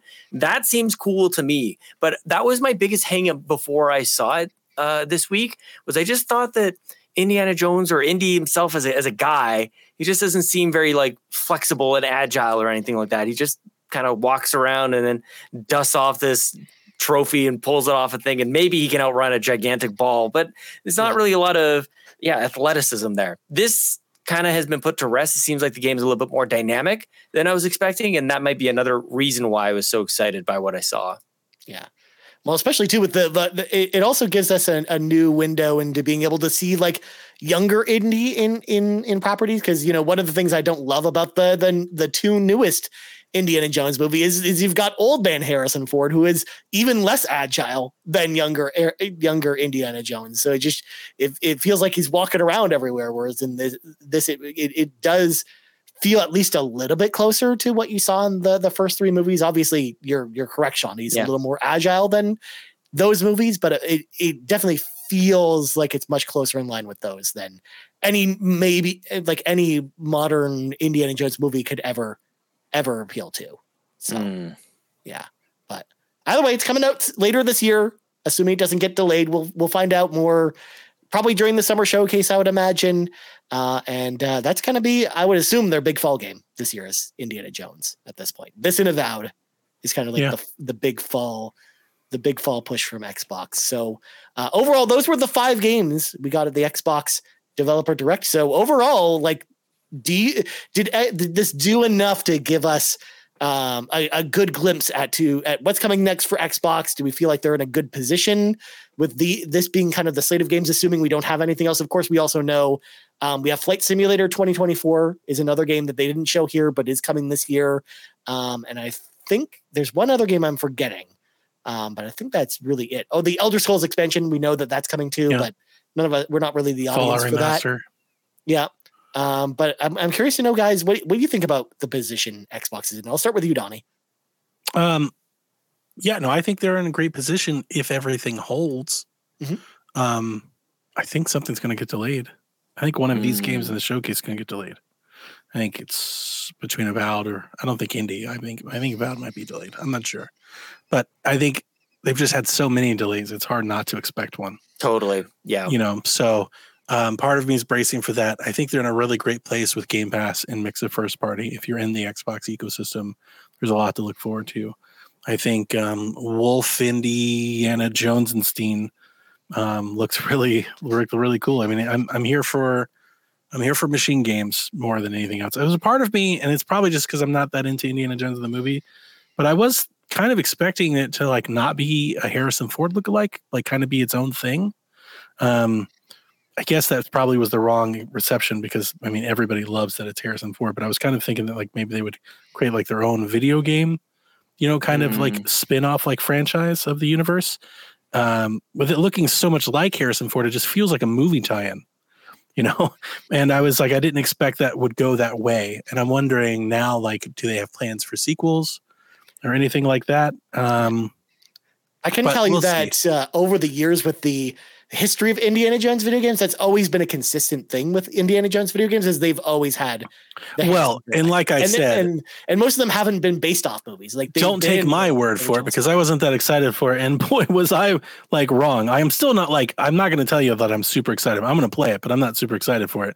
But the internet sure as hell is. I mean, this is a massive like reach in a way that nothing that they've had in some time is. This is the game that will reach across the lines and get people to come into things. And for that, I'm excited. I think everybody should have Game Pass. Been saying that for years. So hopefully, they follow through that. I mean, they definitely seem to have struck a chord between Machine Games making an excellent game and the IP and the franchise. I mean, this has got everybody talking about it. There's nothing but glowing, amazing hype and enthusiasm for this game. And if this game lands like a Machine Games game does, then it won't matter. Like, they could literally probably just release this one game and everybody else would be happy. But between that and Game Pass, I know you mentioned first party, but like we get Stalker 2. Yep. We're getting Routine. We're getting Replace. We think we're getting that 33 Immortals game that's like on my radar.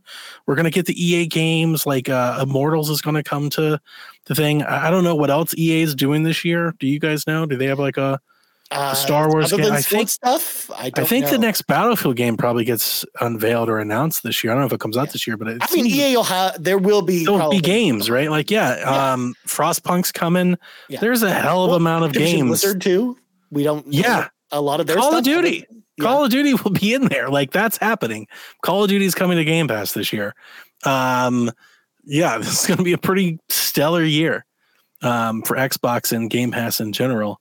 And yeah, I think between Hellblade, Call of Duty, Indiana Jones, and Avowed, if they can make all 4 of those land, I mean, that's a strong year. It's as strong a year as they've had in some time. So yeah, be excited. Yeah. I kind of agree with you, Donnie. I actually think like with this slate alone right here, I already would say I'm missing it's a bunch pretty of good stuff. year just for Xbox. Persona's coming, right? Yeah. Like, I'm it's sure 2 I'm weeks. missing, a half 50 games because there's so many games. I'm only remembering the ones that I'm planning on playing, but like even the ones that I'm planning on playing, I can at least go probably 10, 12, 15 deep. And that's, that's 1 a month. So Yeah. I'm excited. Like if it was just this lineup alone, I already would think that it was a pretty solid year for Xbox if all these came out and these were just the 5 games or the 4 games, excluding, Visions of Mana, because that is multi-platform. I think that'd be a pretty good lineup on its own, but you're right, Donnie. There is so much more than just those 4 games. And I think this year is shaping up to be a really good year for Xbox. And I'm excited. I'm excited for the brand this year. But Sean, what about you? What do you think overall? Yeah, I think that calling it the Developers Direct was really keen because I think when we ultimately play these games, we're going to realize that these are some of the best developers on the planet. Yeah. I think Obsidian is absolutely incredible. I don't think that they miss, and whatever they show is what they show. But the game that we end up playing, Avowed, Hellblade, Ninja Theory, just like and machine games. To me, it's just like as we're talking about this, I'm reflecting on who's making these games, and I'm almost banking on them more than the games or what we've seen more than anything. Actually, like these are some of the most storied, legendary, experienced game makers in the solar system, as far as we know. So I think that's kind of the thing that has me more excited. And that's about as nerdy a thing that maybe I'll say today is, the games can be fun. But maybe that's where Xbox and Microsoft can really come out and show us. I don't think that this is representative of the entire year because, they just spent $70 billion on a bunch of stuff that I think we'll see later on this year as well. So maybe this is just a little bit of a start, maybe a confident kind of, we only need to show you 5 games. Right. Just wait until the Activision stuff shows up, and then wait for I still don't think it still hasn't settled in. E3 is going to be on a different par when they announce the Call of Duty is just included. It's just here's the next Call of Duty game. That's going to be such a huge push. Mm-hmm. All the things that I don't want to get into. I was going to say, let alone what else they could do, because we what if they do something with World of Warcraft coming to Game Pass in some way? What if they do that with other games like that? We have a new World of Warcraft expansion coming this year. I think there's a lot of possibilities of what we could see. Diablo's going to show up. They're going to have other third-party games too. They're not stopping that because they bought Activision. They're still going to do that too. I mean, you never know. Square Enix or Atlas or other Japanese developers 100%. Might surprise us too with more Game Pass games this year too. So that's very big. I mean, we're all surprised that Persona 3 Reload, probably one of the biggest RPGs of the year, is going to be on Game Pass. Can I ask a question before we get into the listeners' questions? Of course. Do you think they'll make Call of Duty a part of their showcase, or do you think they'll allow the Call of Duty to keep having their own showcase?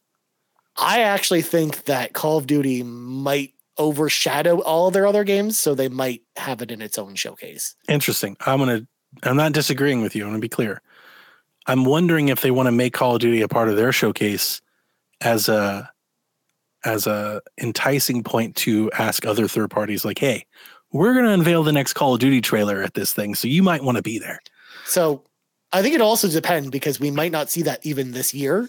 Because it also depends if Sony still has the marketing rights for this Call of Duty, whatever Call of Duty is coming. Yeah, that's true. That's true. So that actually might play into it a little bit. Where, I think it would be cool that they put it in the showcase. But I think this year it might actually be in a state of play. There's a part of me that's thinking Call of Duty can still do their own event where they go over the multiplayer and all the stuff. Yeah. But the trailer for the game being in the Xbox showcase is such a good point to hey, our partners, we want you to be here because we're going to have the eyes because we have the Call of Duty unveiling.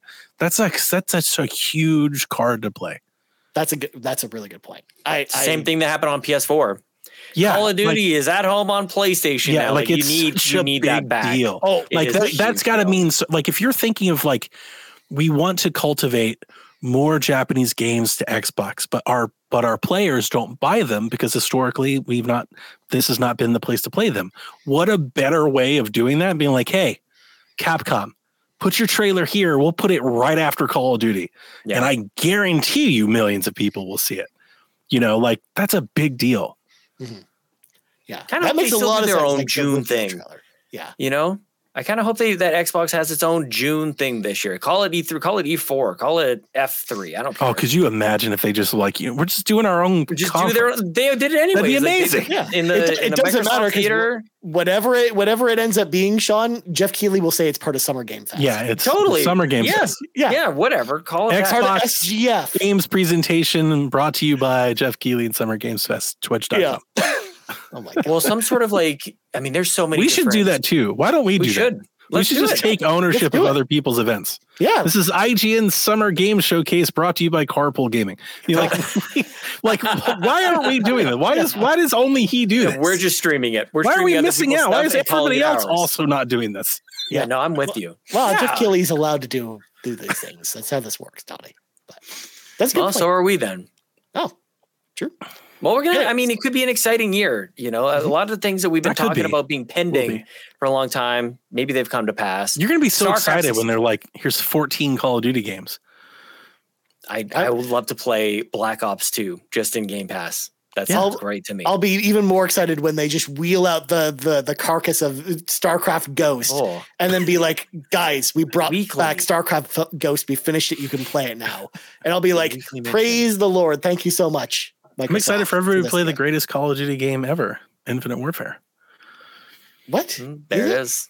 I mean, it's better 100%. Than Advanced Warfare. It's the best. World at War, it's the best. The original Zombies, World at War. Gosh. Oh, man. Are we going to do that? Carpool Friday nights? Yeah, Zombies mode? That'd be good. Original Zombies. The Zombies got outrageous. I like the first Zombies. That's it. I like Infinite Warfare. I like 80 Zombies. That was the blast. Yeah, it's okay. Anyways. Let's let some of our friends into the car with us. Oh God, we're not. I thought we were ending the show. No, so many questions. You're right. No, but they all kind of relate to what we talked about here. So we'll go through this quickly. So we got Quaggy, who asked the first question. Still new to the Xbox scene. Y'all going over the Xbox Direct preview, listing off 5 games that are known boggles my mind. We know nothing about Nintendo Directs unless it's for a specific game. Do you all like how Xbox tells you what's being announced, or do you like the surprise of Nintendo Directs better?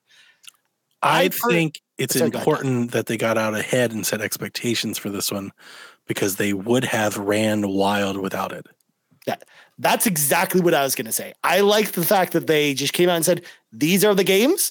And we had one game that was a surprise that wasn't on the bill. But you know what? I think it was very effective because I like the fact that we got like deep dives on these games. And if you want like the showcase where we do get the surprises where they don't tell us all the games, that's what the E3 showcase is for.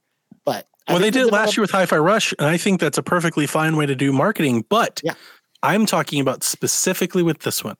Mm-hmm. After a year that they had, after they just closed the Activision deal, had they not come out and said, here's what we're doing in this thing, speculation would have ran wild.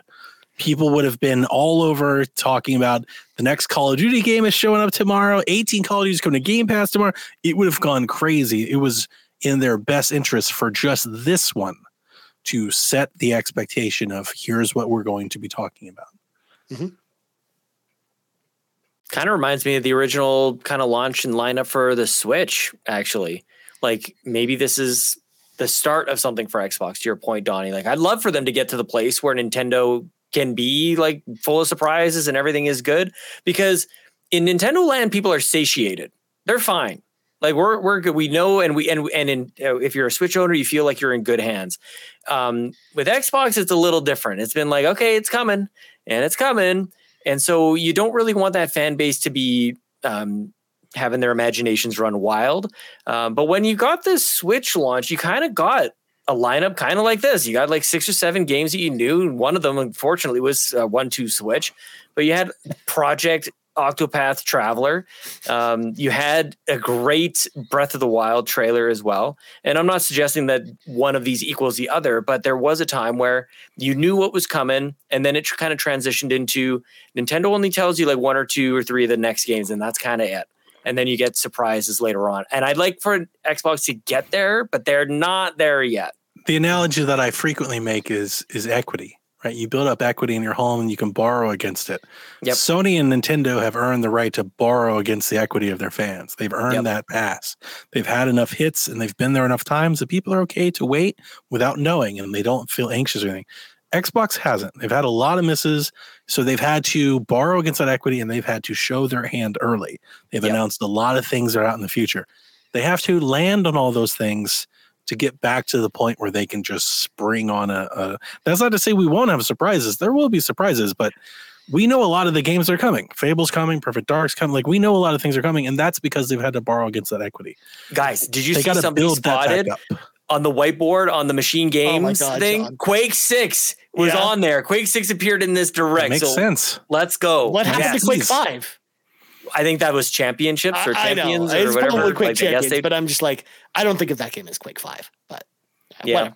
I'm excited, Sean. Any more news of Quake? Like, yes, just a modern take on Quake is an exciting thing. And take that across every single franchise and IP that they own, and just little Easter eggs here and there, like the Long Dogs and Bluey that I was talking about at the top of the show. Just like pop them in there. Well, you know darn well, Sean, that they go over these directs with a fine-tooth comb, and they left that in there on purpose. Of course, of course they did. Yeah, more of that. Like it generates intrigue and interest and curiosity, and in a way that's, I think, more healthy, of like trying to figure that out. And that's blatant. That's like, you're right. That is totally there for people to find. It's not exactly like Kojima creating. It wasn't hidden. It wasn't a hidden symbol. Yeah, it was literally the epitome of Phil Spencer having something on his shelf. Yeah, there was no. It's more obvious to connect than that. The dots. Yeah, there's no need to connect. It'd be like if Phil had a sign on the shelf that said Quake 6. Exactly. Oh, it reminds me of the time he put the Series S on his shelf and just no one noticed. That was great. It was right there. Great. Yeah, that's what I'm looking forward to in some of these showcases from Xbox. Little Easter eggs. Let's go looking. That's fun stuff. Yeah, just get out the magnifying glasses, find out all this stuff. But moving on, we got Saboy Prime who says, "What was the best game shown and why was it Avowed?" Yeah. I think we all kind of agreed. It's probably Hellblade. Although I think my personal pick would probably be Indiana Jones, but Hellblade I think is. Well, I think you are the common fan. I think most people would tell you Indiana Jones. I mean, it's got all the hype and excitement, and that's the point that I was making with Hellblade that I feel like has been missed because of the news. Nobody remembers what they saw, because I think unquestionably, and I'm not throwing a stone at Indiana Jones, unquestionably, what Hellblade showed was the most impressive. Right. Agreed. Like that is the best looking game shown here, but nobody's talking about that at all. Mm-hmm. No, I agree with you. It's definitely like if I was putting my critics hat on, it would definitely be the choice of that being the best game shown. But my personal preference would say Indiana Jones over that. But anyways, we also got Seth Sturgill, who says, "Hi friends. I was hoping for a Double Fine announcement yesterday, and obviously we didn't get one. What do you think /hope Double Fine is working on as we speak?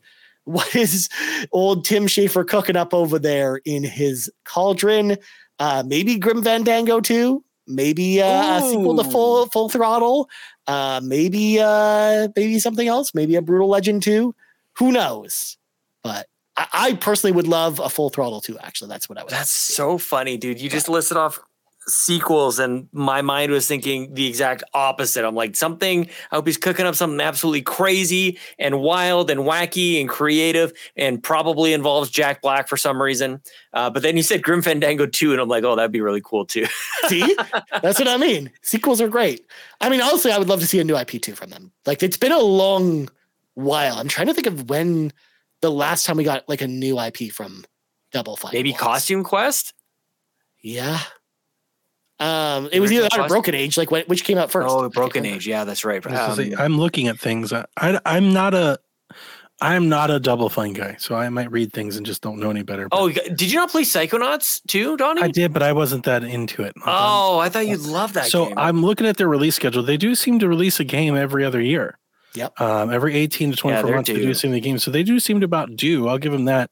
And then I'm just looking through the Full Throttle Remastered, Psychonauts, Amnesia, Massive Chalice, Headlander, Day of the Tentacle, Costume Quest 2. Does that do anything for you guys? Broken Age? Honestly, they could do, not that this is what I want, but they probably should. And most Xbox studios, because they're so historic, should do something like a Rare Replay. Like a Double Fine replay kind of thing, like the same style and packaging would be incredible. But I actually want something totally insane, wild, crazy, funny, wacky, like all the things, like the reasons why you get Double Fine. Like they're one of the most creative studios that Microsoft has. Like I would love to see them just run wild with whatever Tim Schafer's got in his brain. Just out of all these games, the one that I like the most is Headlander. Oh. I like that game a lot. What about Rad? That shows up on this list. It looks like they published it maybe or co-developed it with Bandai. Do you guys remember that game? It was in 2019? Nope. I remember that game. It was pretty cool. But yeah, I really liked Headlander a lot. But yeah, I don't do the adventure games. Like Grim Fandango definitely wasn't my thing. I was like, no. So yeah. They could take Grim Fandango into a new genre. And I don't think anybody would be mad about it. Like you could just have RPG Grim Fandango. More for me, then that would be cool. Yeah. Good God.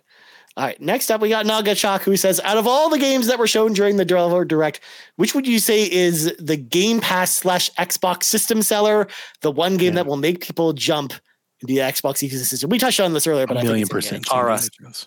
Yeah, get out of here, Sean.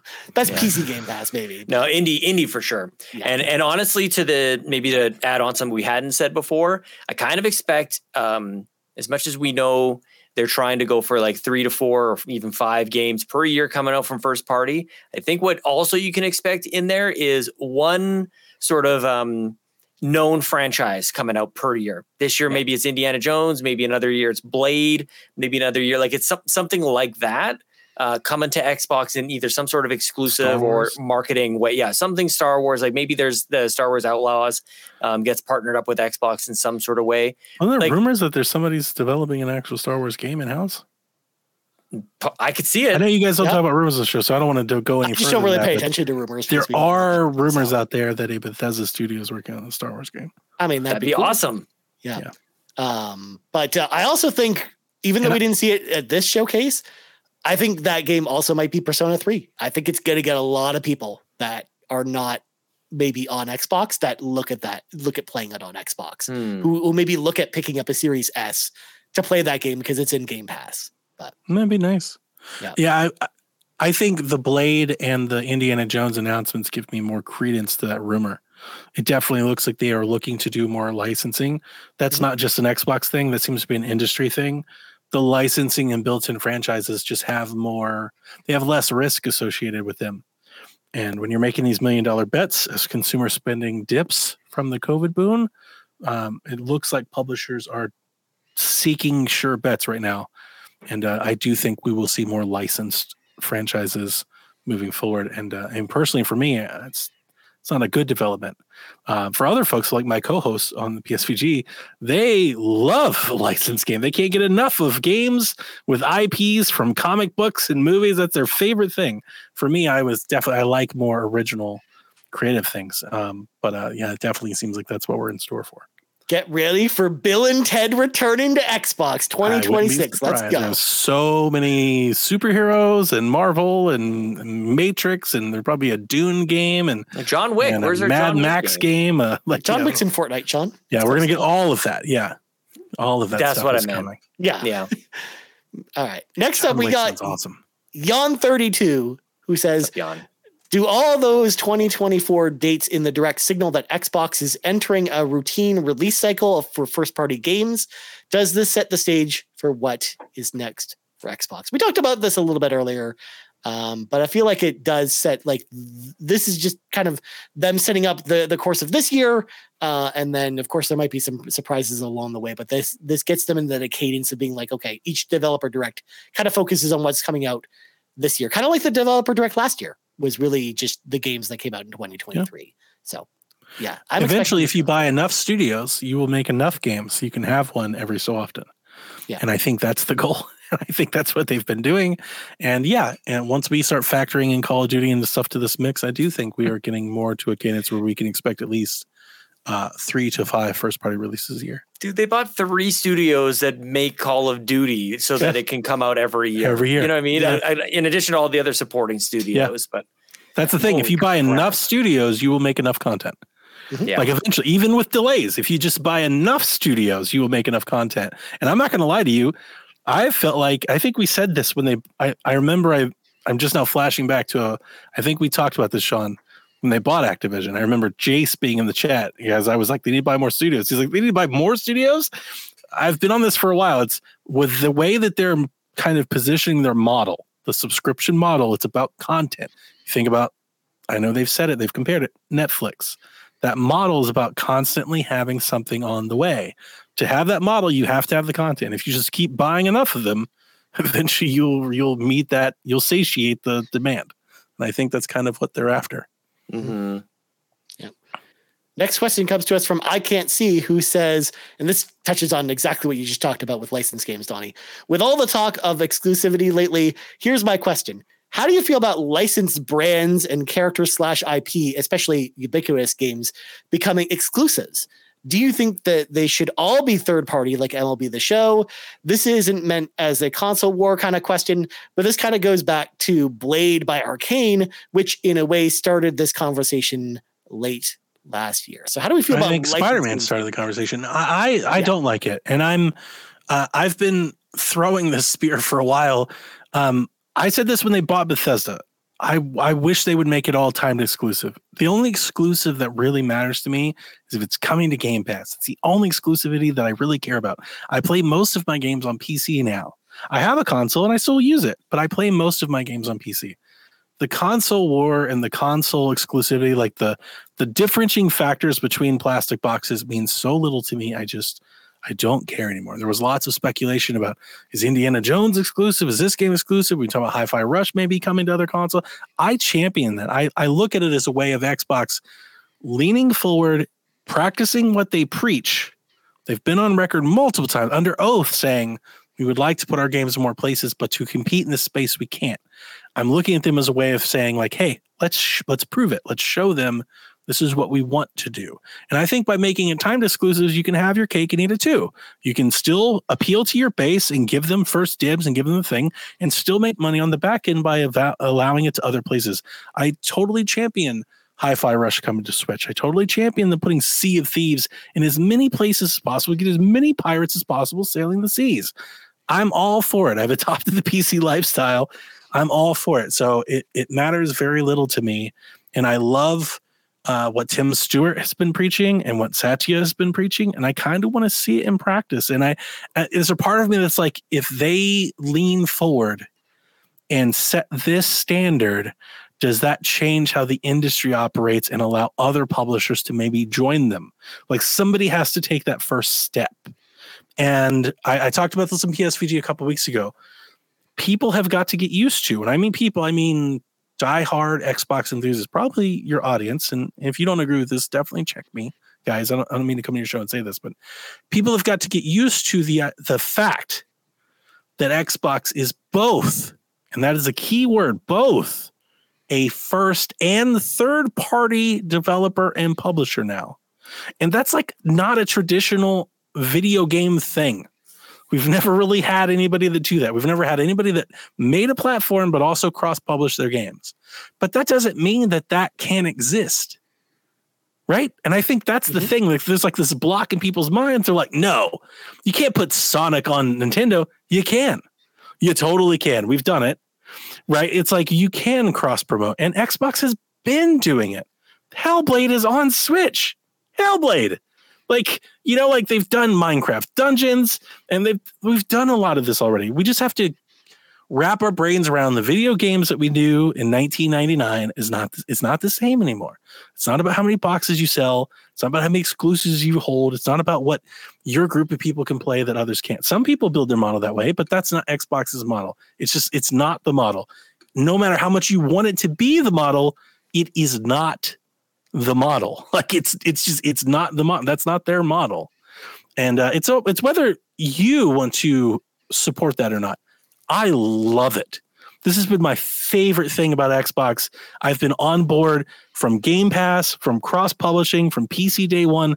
This is what's gotten me more enthusiastic about Xbox. It's what brought me back. I've talked about this for years. Your listeners probably know. I was Xbox 360, and then I switched to PS4.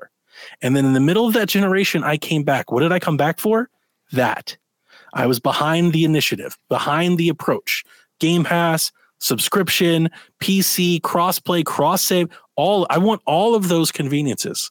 So I'd be hypocritical to come in here and say, no, I want to make all these games my games. You can't play it. No, absolutely not. I'm for it. I'm for all of it. I loved MLB The Show. I want more of it. I want more. Do more of that. Yeah.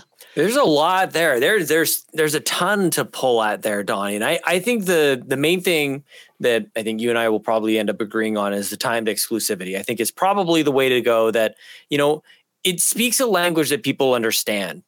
I think a lot of what Xbox is trying to do, and they actually did a lot of this to their detriment with the Xbox One, is they try to speak a new language to try to change the conversation around the environment that they're not winning at. Like, if they don't like the conversation, like, change it.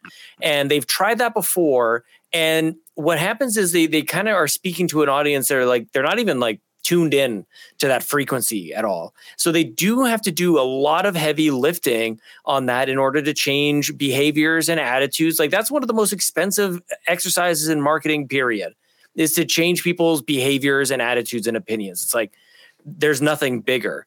So an element there has to be some sort of connective tissue there. Like, what do gamers experience and expect?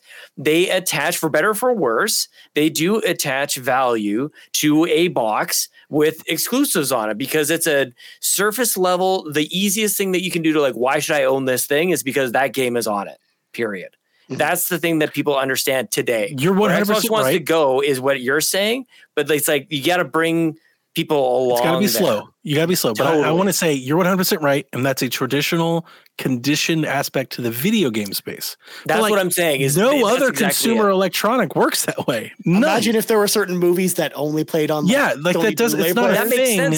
People are like, well, then why would I buy a console? It's like, I don't know, because the console's good. Like, how about, could we get there? Maybe because the console's awesome. Agreed. Like, maybe because it's a great deal.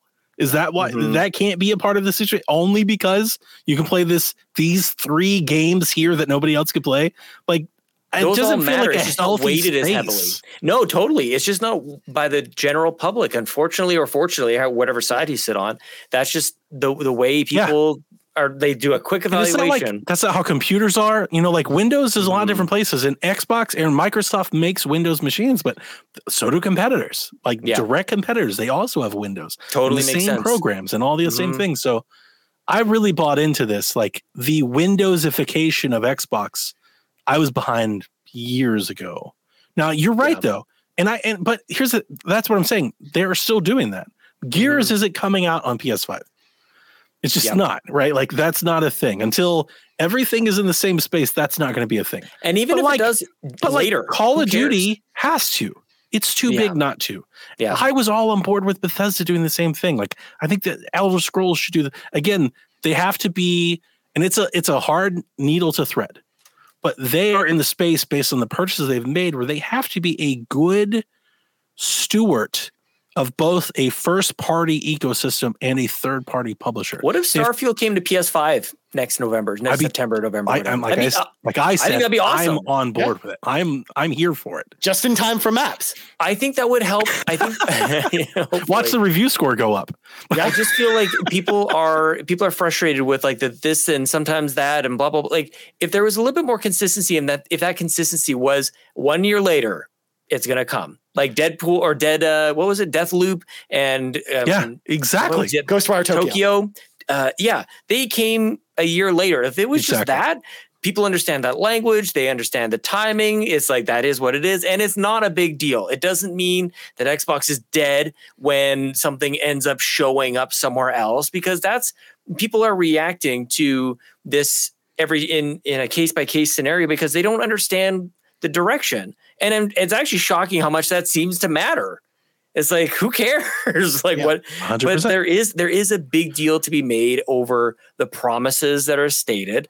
And so you just have to kind of declare the policy. It's amazing establishing expectations. Your point about the 5 games at the developer direct, like how important that is. And just setting expectations, doing what you said you were going to do, and then just building trust that way. And I think timed exclusive, totally fine. I've got 2 points. The first point, for the people that are mad that their exclusives are showing up on other consoles, the ability to reach new players, potentially new customers that could potentially be new subscribers, far outweighs. I'm just talking sheer numbers. We all know where Xbox kind of relatively reportedly sits next to the other. If you want to get into console comparisons, they're completely outnumbered. It's over. They lost. They're not there. The ability to reach new players with Hi-Fi Rush on other consoles completely outweighs anybody. It's like, I'm getting rid of my console because like your number, totally. that person is so minuscule. It's so small compared to the ability to reach new players. So like that makes more sense.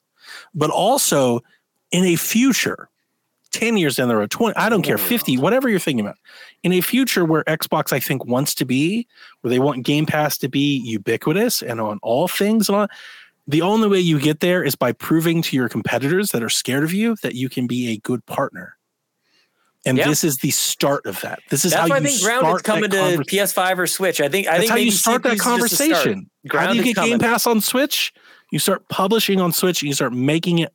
You start showing them we're not here in nefarious ways. Like we are competitors, yes, but we can also be collaborators. Like we can both benefit. And I think only Microsoft can start that. Yeah. They can't wait for everybody to come to them. They have to start that. Yep. And I'm hoping that this is an initiative to do so. You said initiative twice. Where is Perfect Dark? Yeah, where is Perfect? It's a long way. Like, so isn't it? Didn't they say that like they're all on Tomb Raider at the moment with Amazon? Oh, who knows? So like Perfect Dark is coming in after that. So it's like a long way away.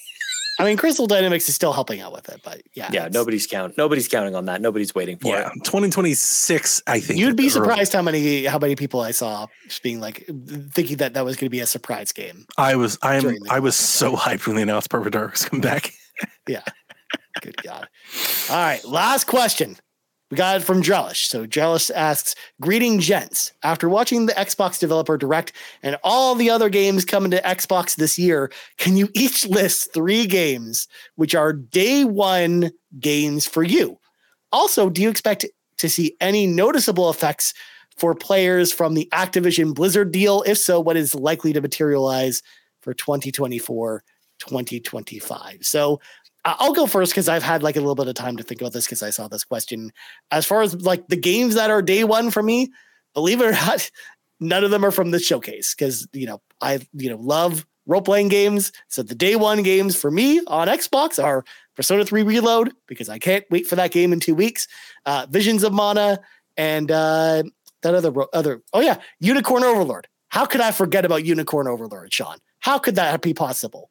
But Unicorn Overlord. Game, that's how. Look, it looks like it's a rad video game. Okay, those are my day 3 video games on Xbox. Day 1 games at this point. Like those are the games I'm most excited about. Metaphor ReFantazio is definitely up there as well, and Indie. It's probably the one I'm most excited for here, and Hellblade, of course, because I think that's coming out in a great window. But those are my 3. But what about my you, 3 are Hellblade number 1 by a large margin. My number 2 is Replaced. I have been infatuated with that game since the day I've seen it. My number 3 is Stalker 2, but I say that as a placeholder because I haven't seen the new Call of Duty yet. And when they announce the new Call of Duty, it'll probably be the new Call of Duty. But until then, Stalker 2 holds my 3rd spot. Yeah. Sean? Oh, yeah, I forgot. You're not buying new games. How are you not buying games? So unless they figure out a way to get Space Marine 2 into Game Pass. Sean, you just read my mind. I was going to say, and I bet they announced Space Marine 2 coming to Game Pass. Oh, give it to me. I would be so excited.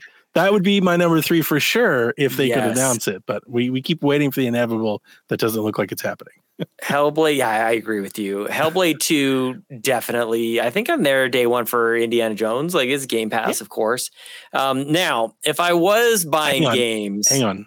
That for me at least, I don't know about you guys, but for me, that depends on what else is releasing. Like They said the fall. We're expecting a new That's fair. system from another public. We just like don't that know. one. It's like I'll get to it when I have time, depending on other releases. No, this question is very much framed with what we know now at this Okay. point.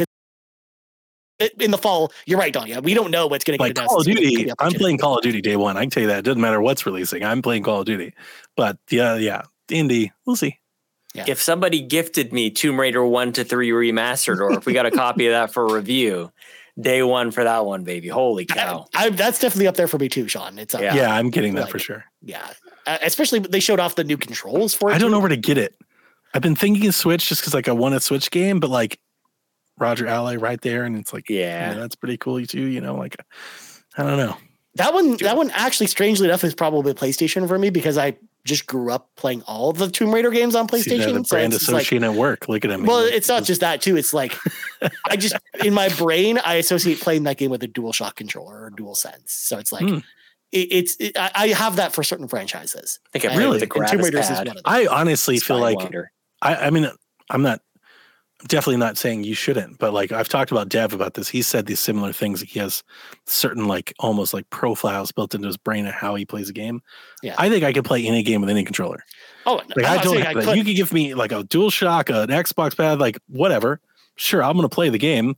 Wii controller, Wii U controller, like I'm not gonna not But that play one, it. like, it's a remaster, so I think like just inherently is trying to strike some sort of nostalgia. like so how you Yeah. did it the first Yeah. time. Yeah, That's Yeah. exactly why I kind I of got pointed you. to that from. I got It's- Yeah, because I played all three of those games on PS1. So just for me, it makes sense to play it on PlayStation. I really IBM keyboard think- for me. I think 100% I'd be all Switch if it was physical. The fact that it's digital, I'm probably gonna get on PC. Mhm. And it's discounted on a lot of platforms too, Yeah. which is cool. So Yeah, Yeah. that's true. Neat. neat. All right. Also, I think we talked about enough about the Activision Blizzard stuff because that was the I second missed part of that. What Josh's was the question. second part of that question? So Josh said, "Do you expect to see any noticeable effects for players from the Activision Blizzard deal? If so, what is likely to materialize in 2024 or 2025?" Which I know we talked about a little bit with what we were kind of expecting to see for from players, I don't Activision understand Blizzard really the- stuff, but Just Game Pass. I don't think Activision's changing things except their games No. just are coming to Game Pass. it's too soon for them to be changing. They're too the big to change rules. that fast. Like I don't. Yeah, that's not going to happen. They're just going to. I mean, look how long it took for Microsoft's influence to kind of get into the Bethesda stuff. Like They're going to keep years. making games. They're going to keep publishing the games all the places they keep publishing them now. Yeah. Except they're going to also come to Game. Like that's the change. I was going to say They're the also only coming to difference will be Game Pass. That's it. I think Diablo 4 is the first thing that we see show up on Game I Pass. think it's a good this year. point. I think that makes a lot of sense. Yeah. Yeah. And that game needs like a shot in the arm, right? I guess so.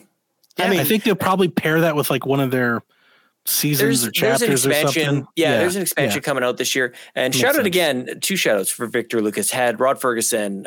They met up in Vancouver and had a great about hour and a half chat.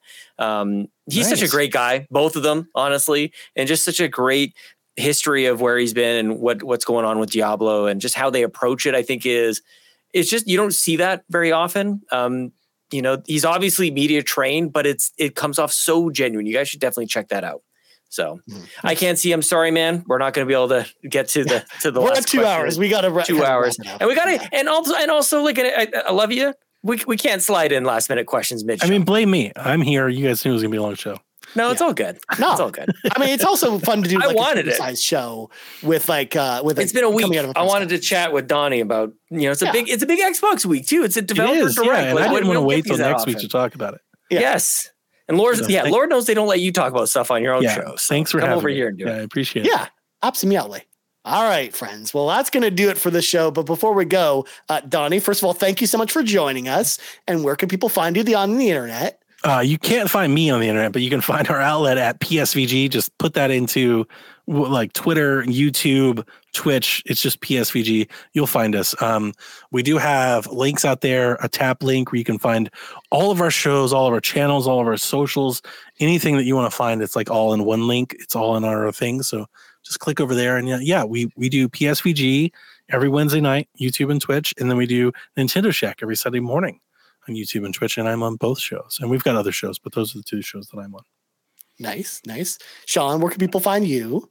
My gamer tag is Sean Capri, Sean like Connery, Capri like the pants, just like it is on X or Twitter. You should change it to Game Pass. And it's like a pass, like a just a yeah, just a literal the multi-pass from Fifth Element. Lilu Dallas it's like your multi-pass. Game Pass. Yes. Yeah, it's like your passport. Twitch.tv/Carpool Gaming Live, where I failed to mention at the top of the show. We played Halo last weekend. Again, Halo Infinite. Total fun. Amazing fun. It was great times. Hey, what's up with the chapter thing? We didn't talk about it. Is it in the news?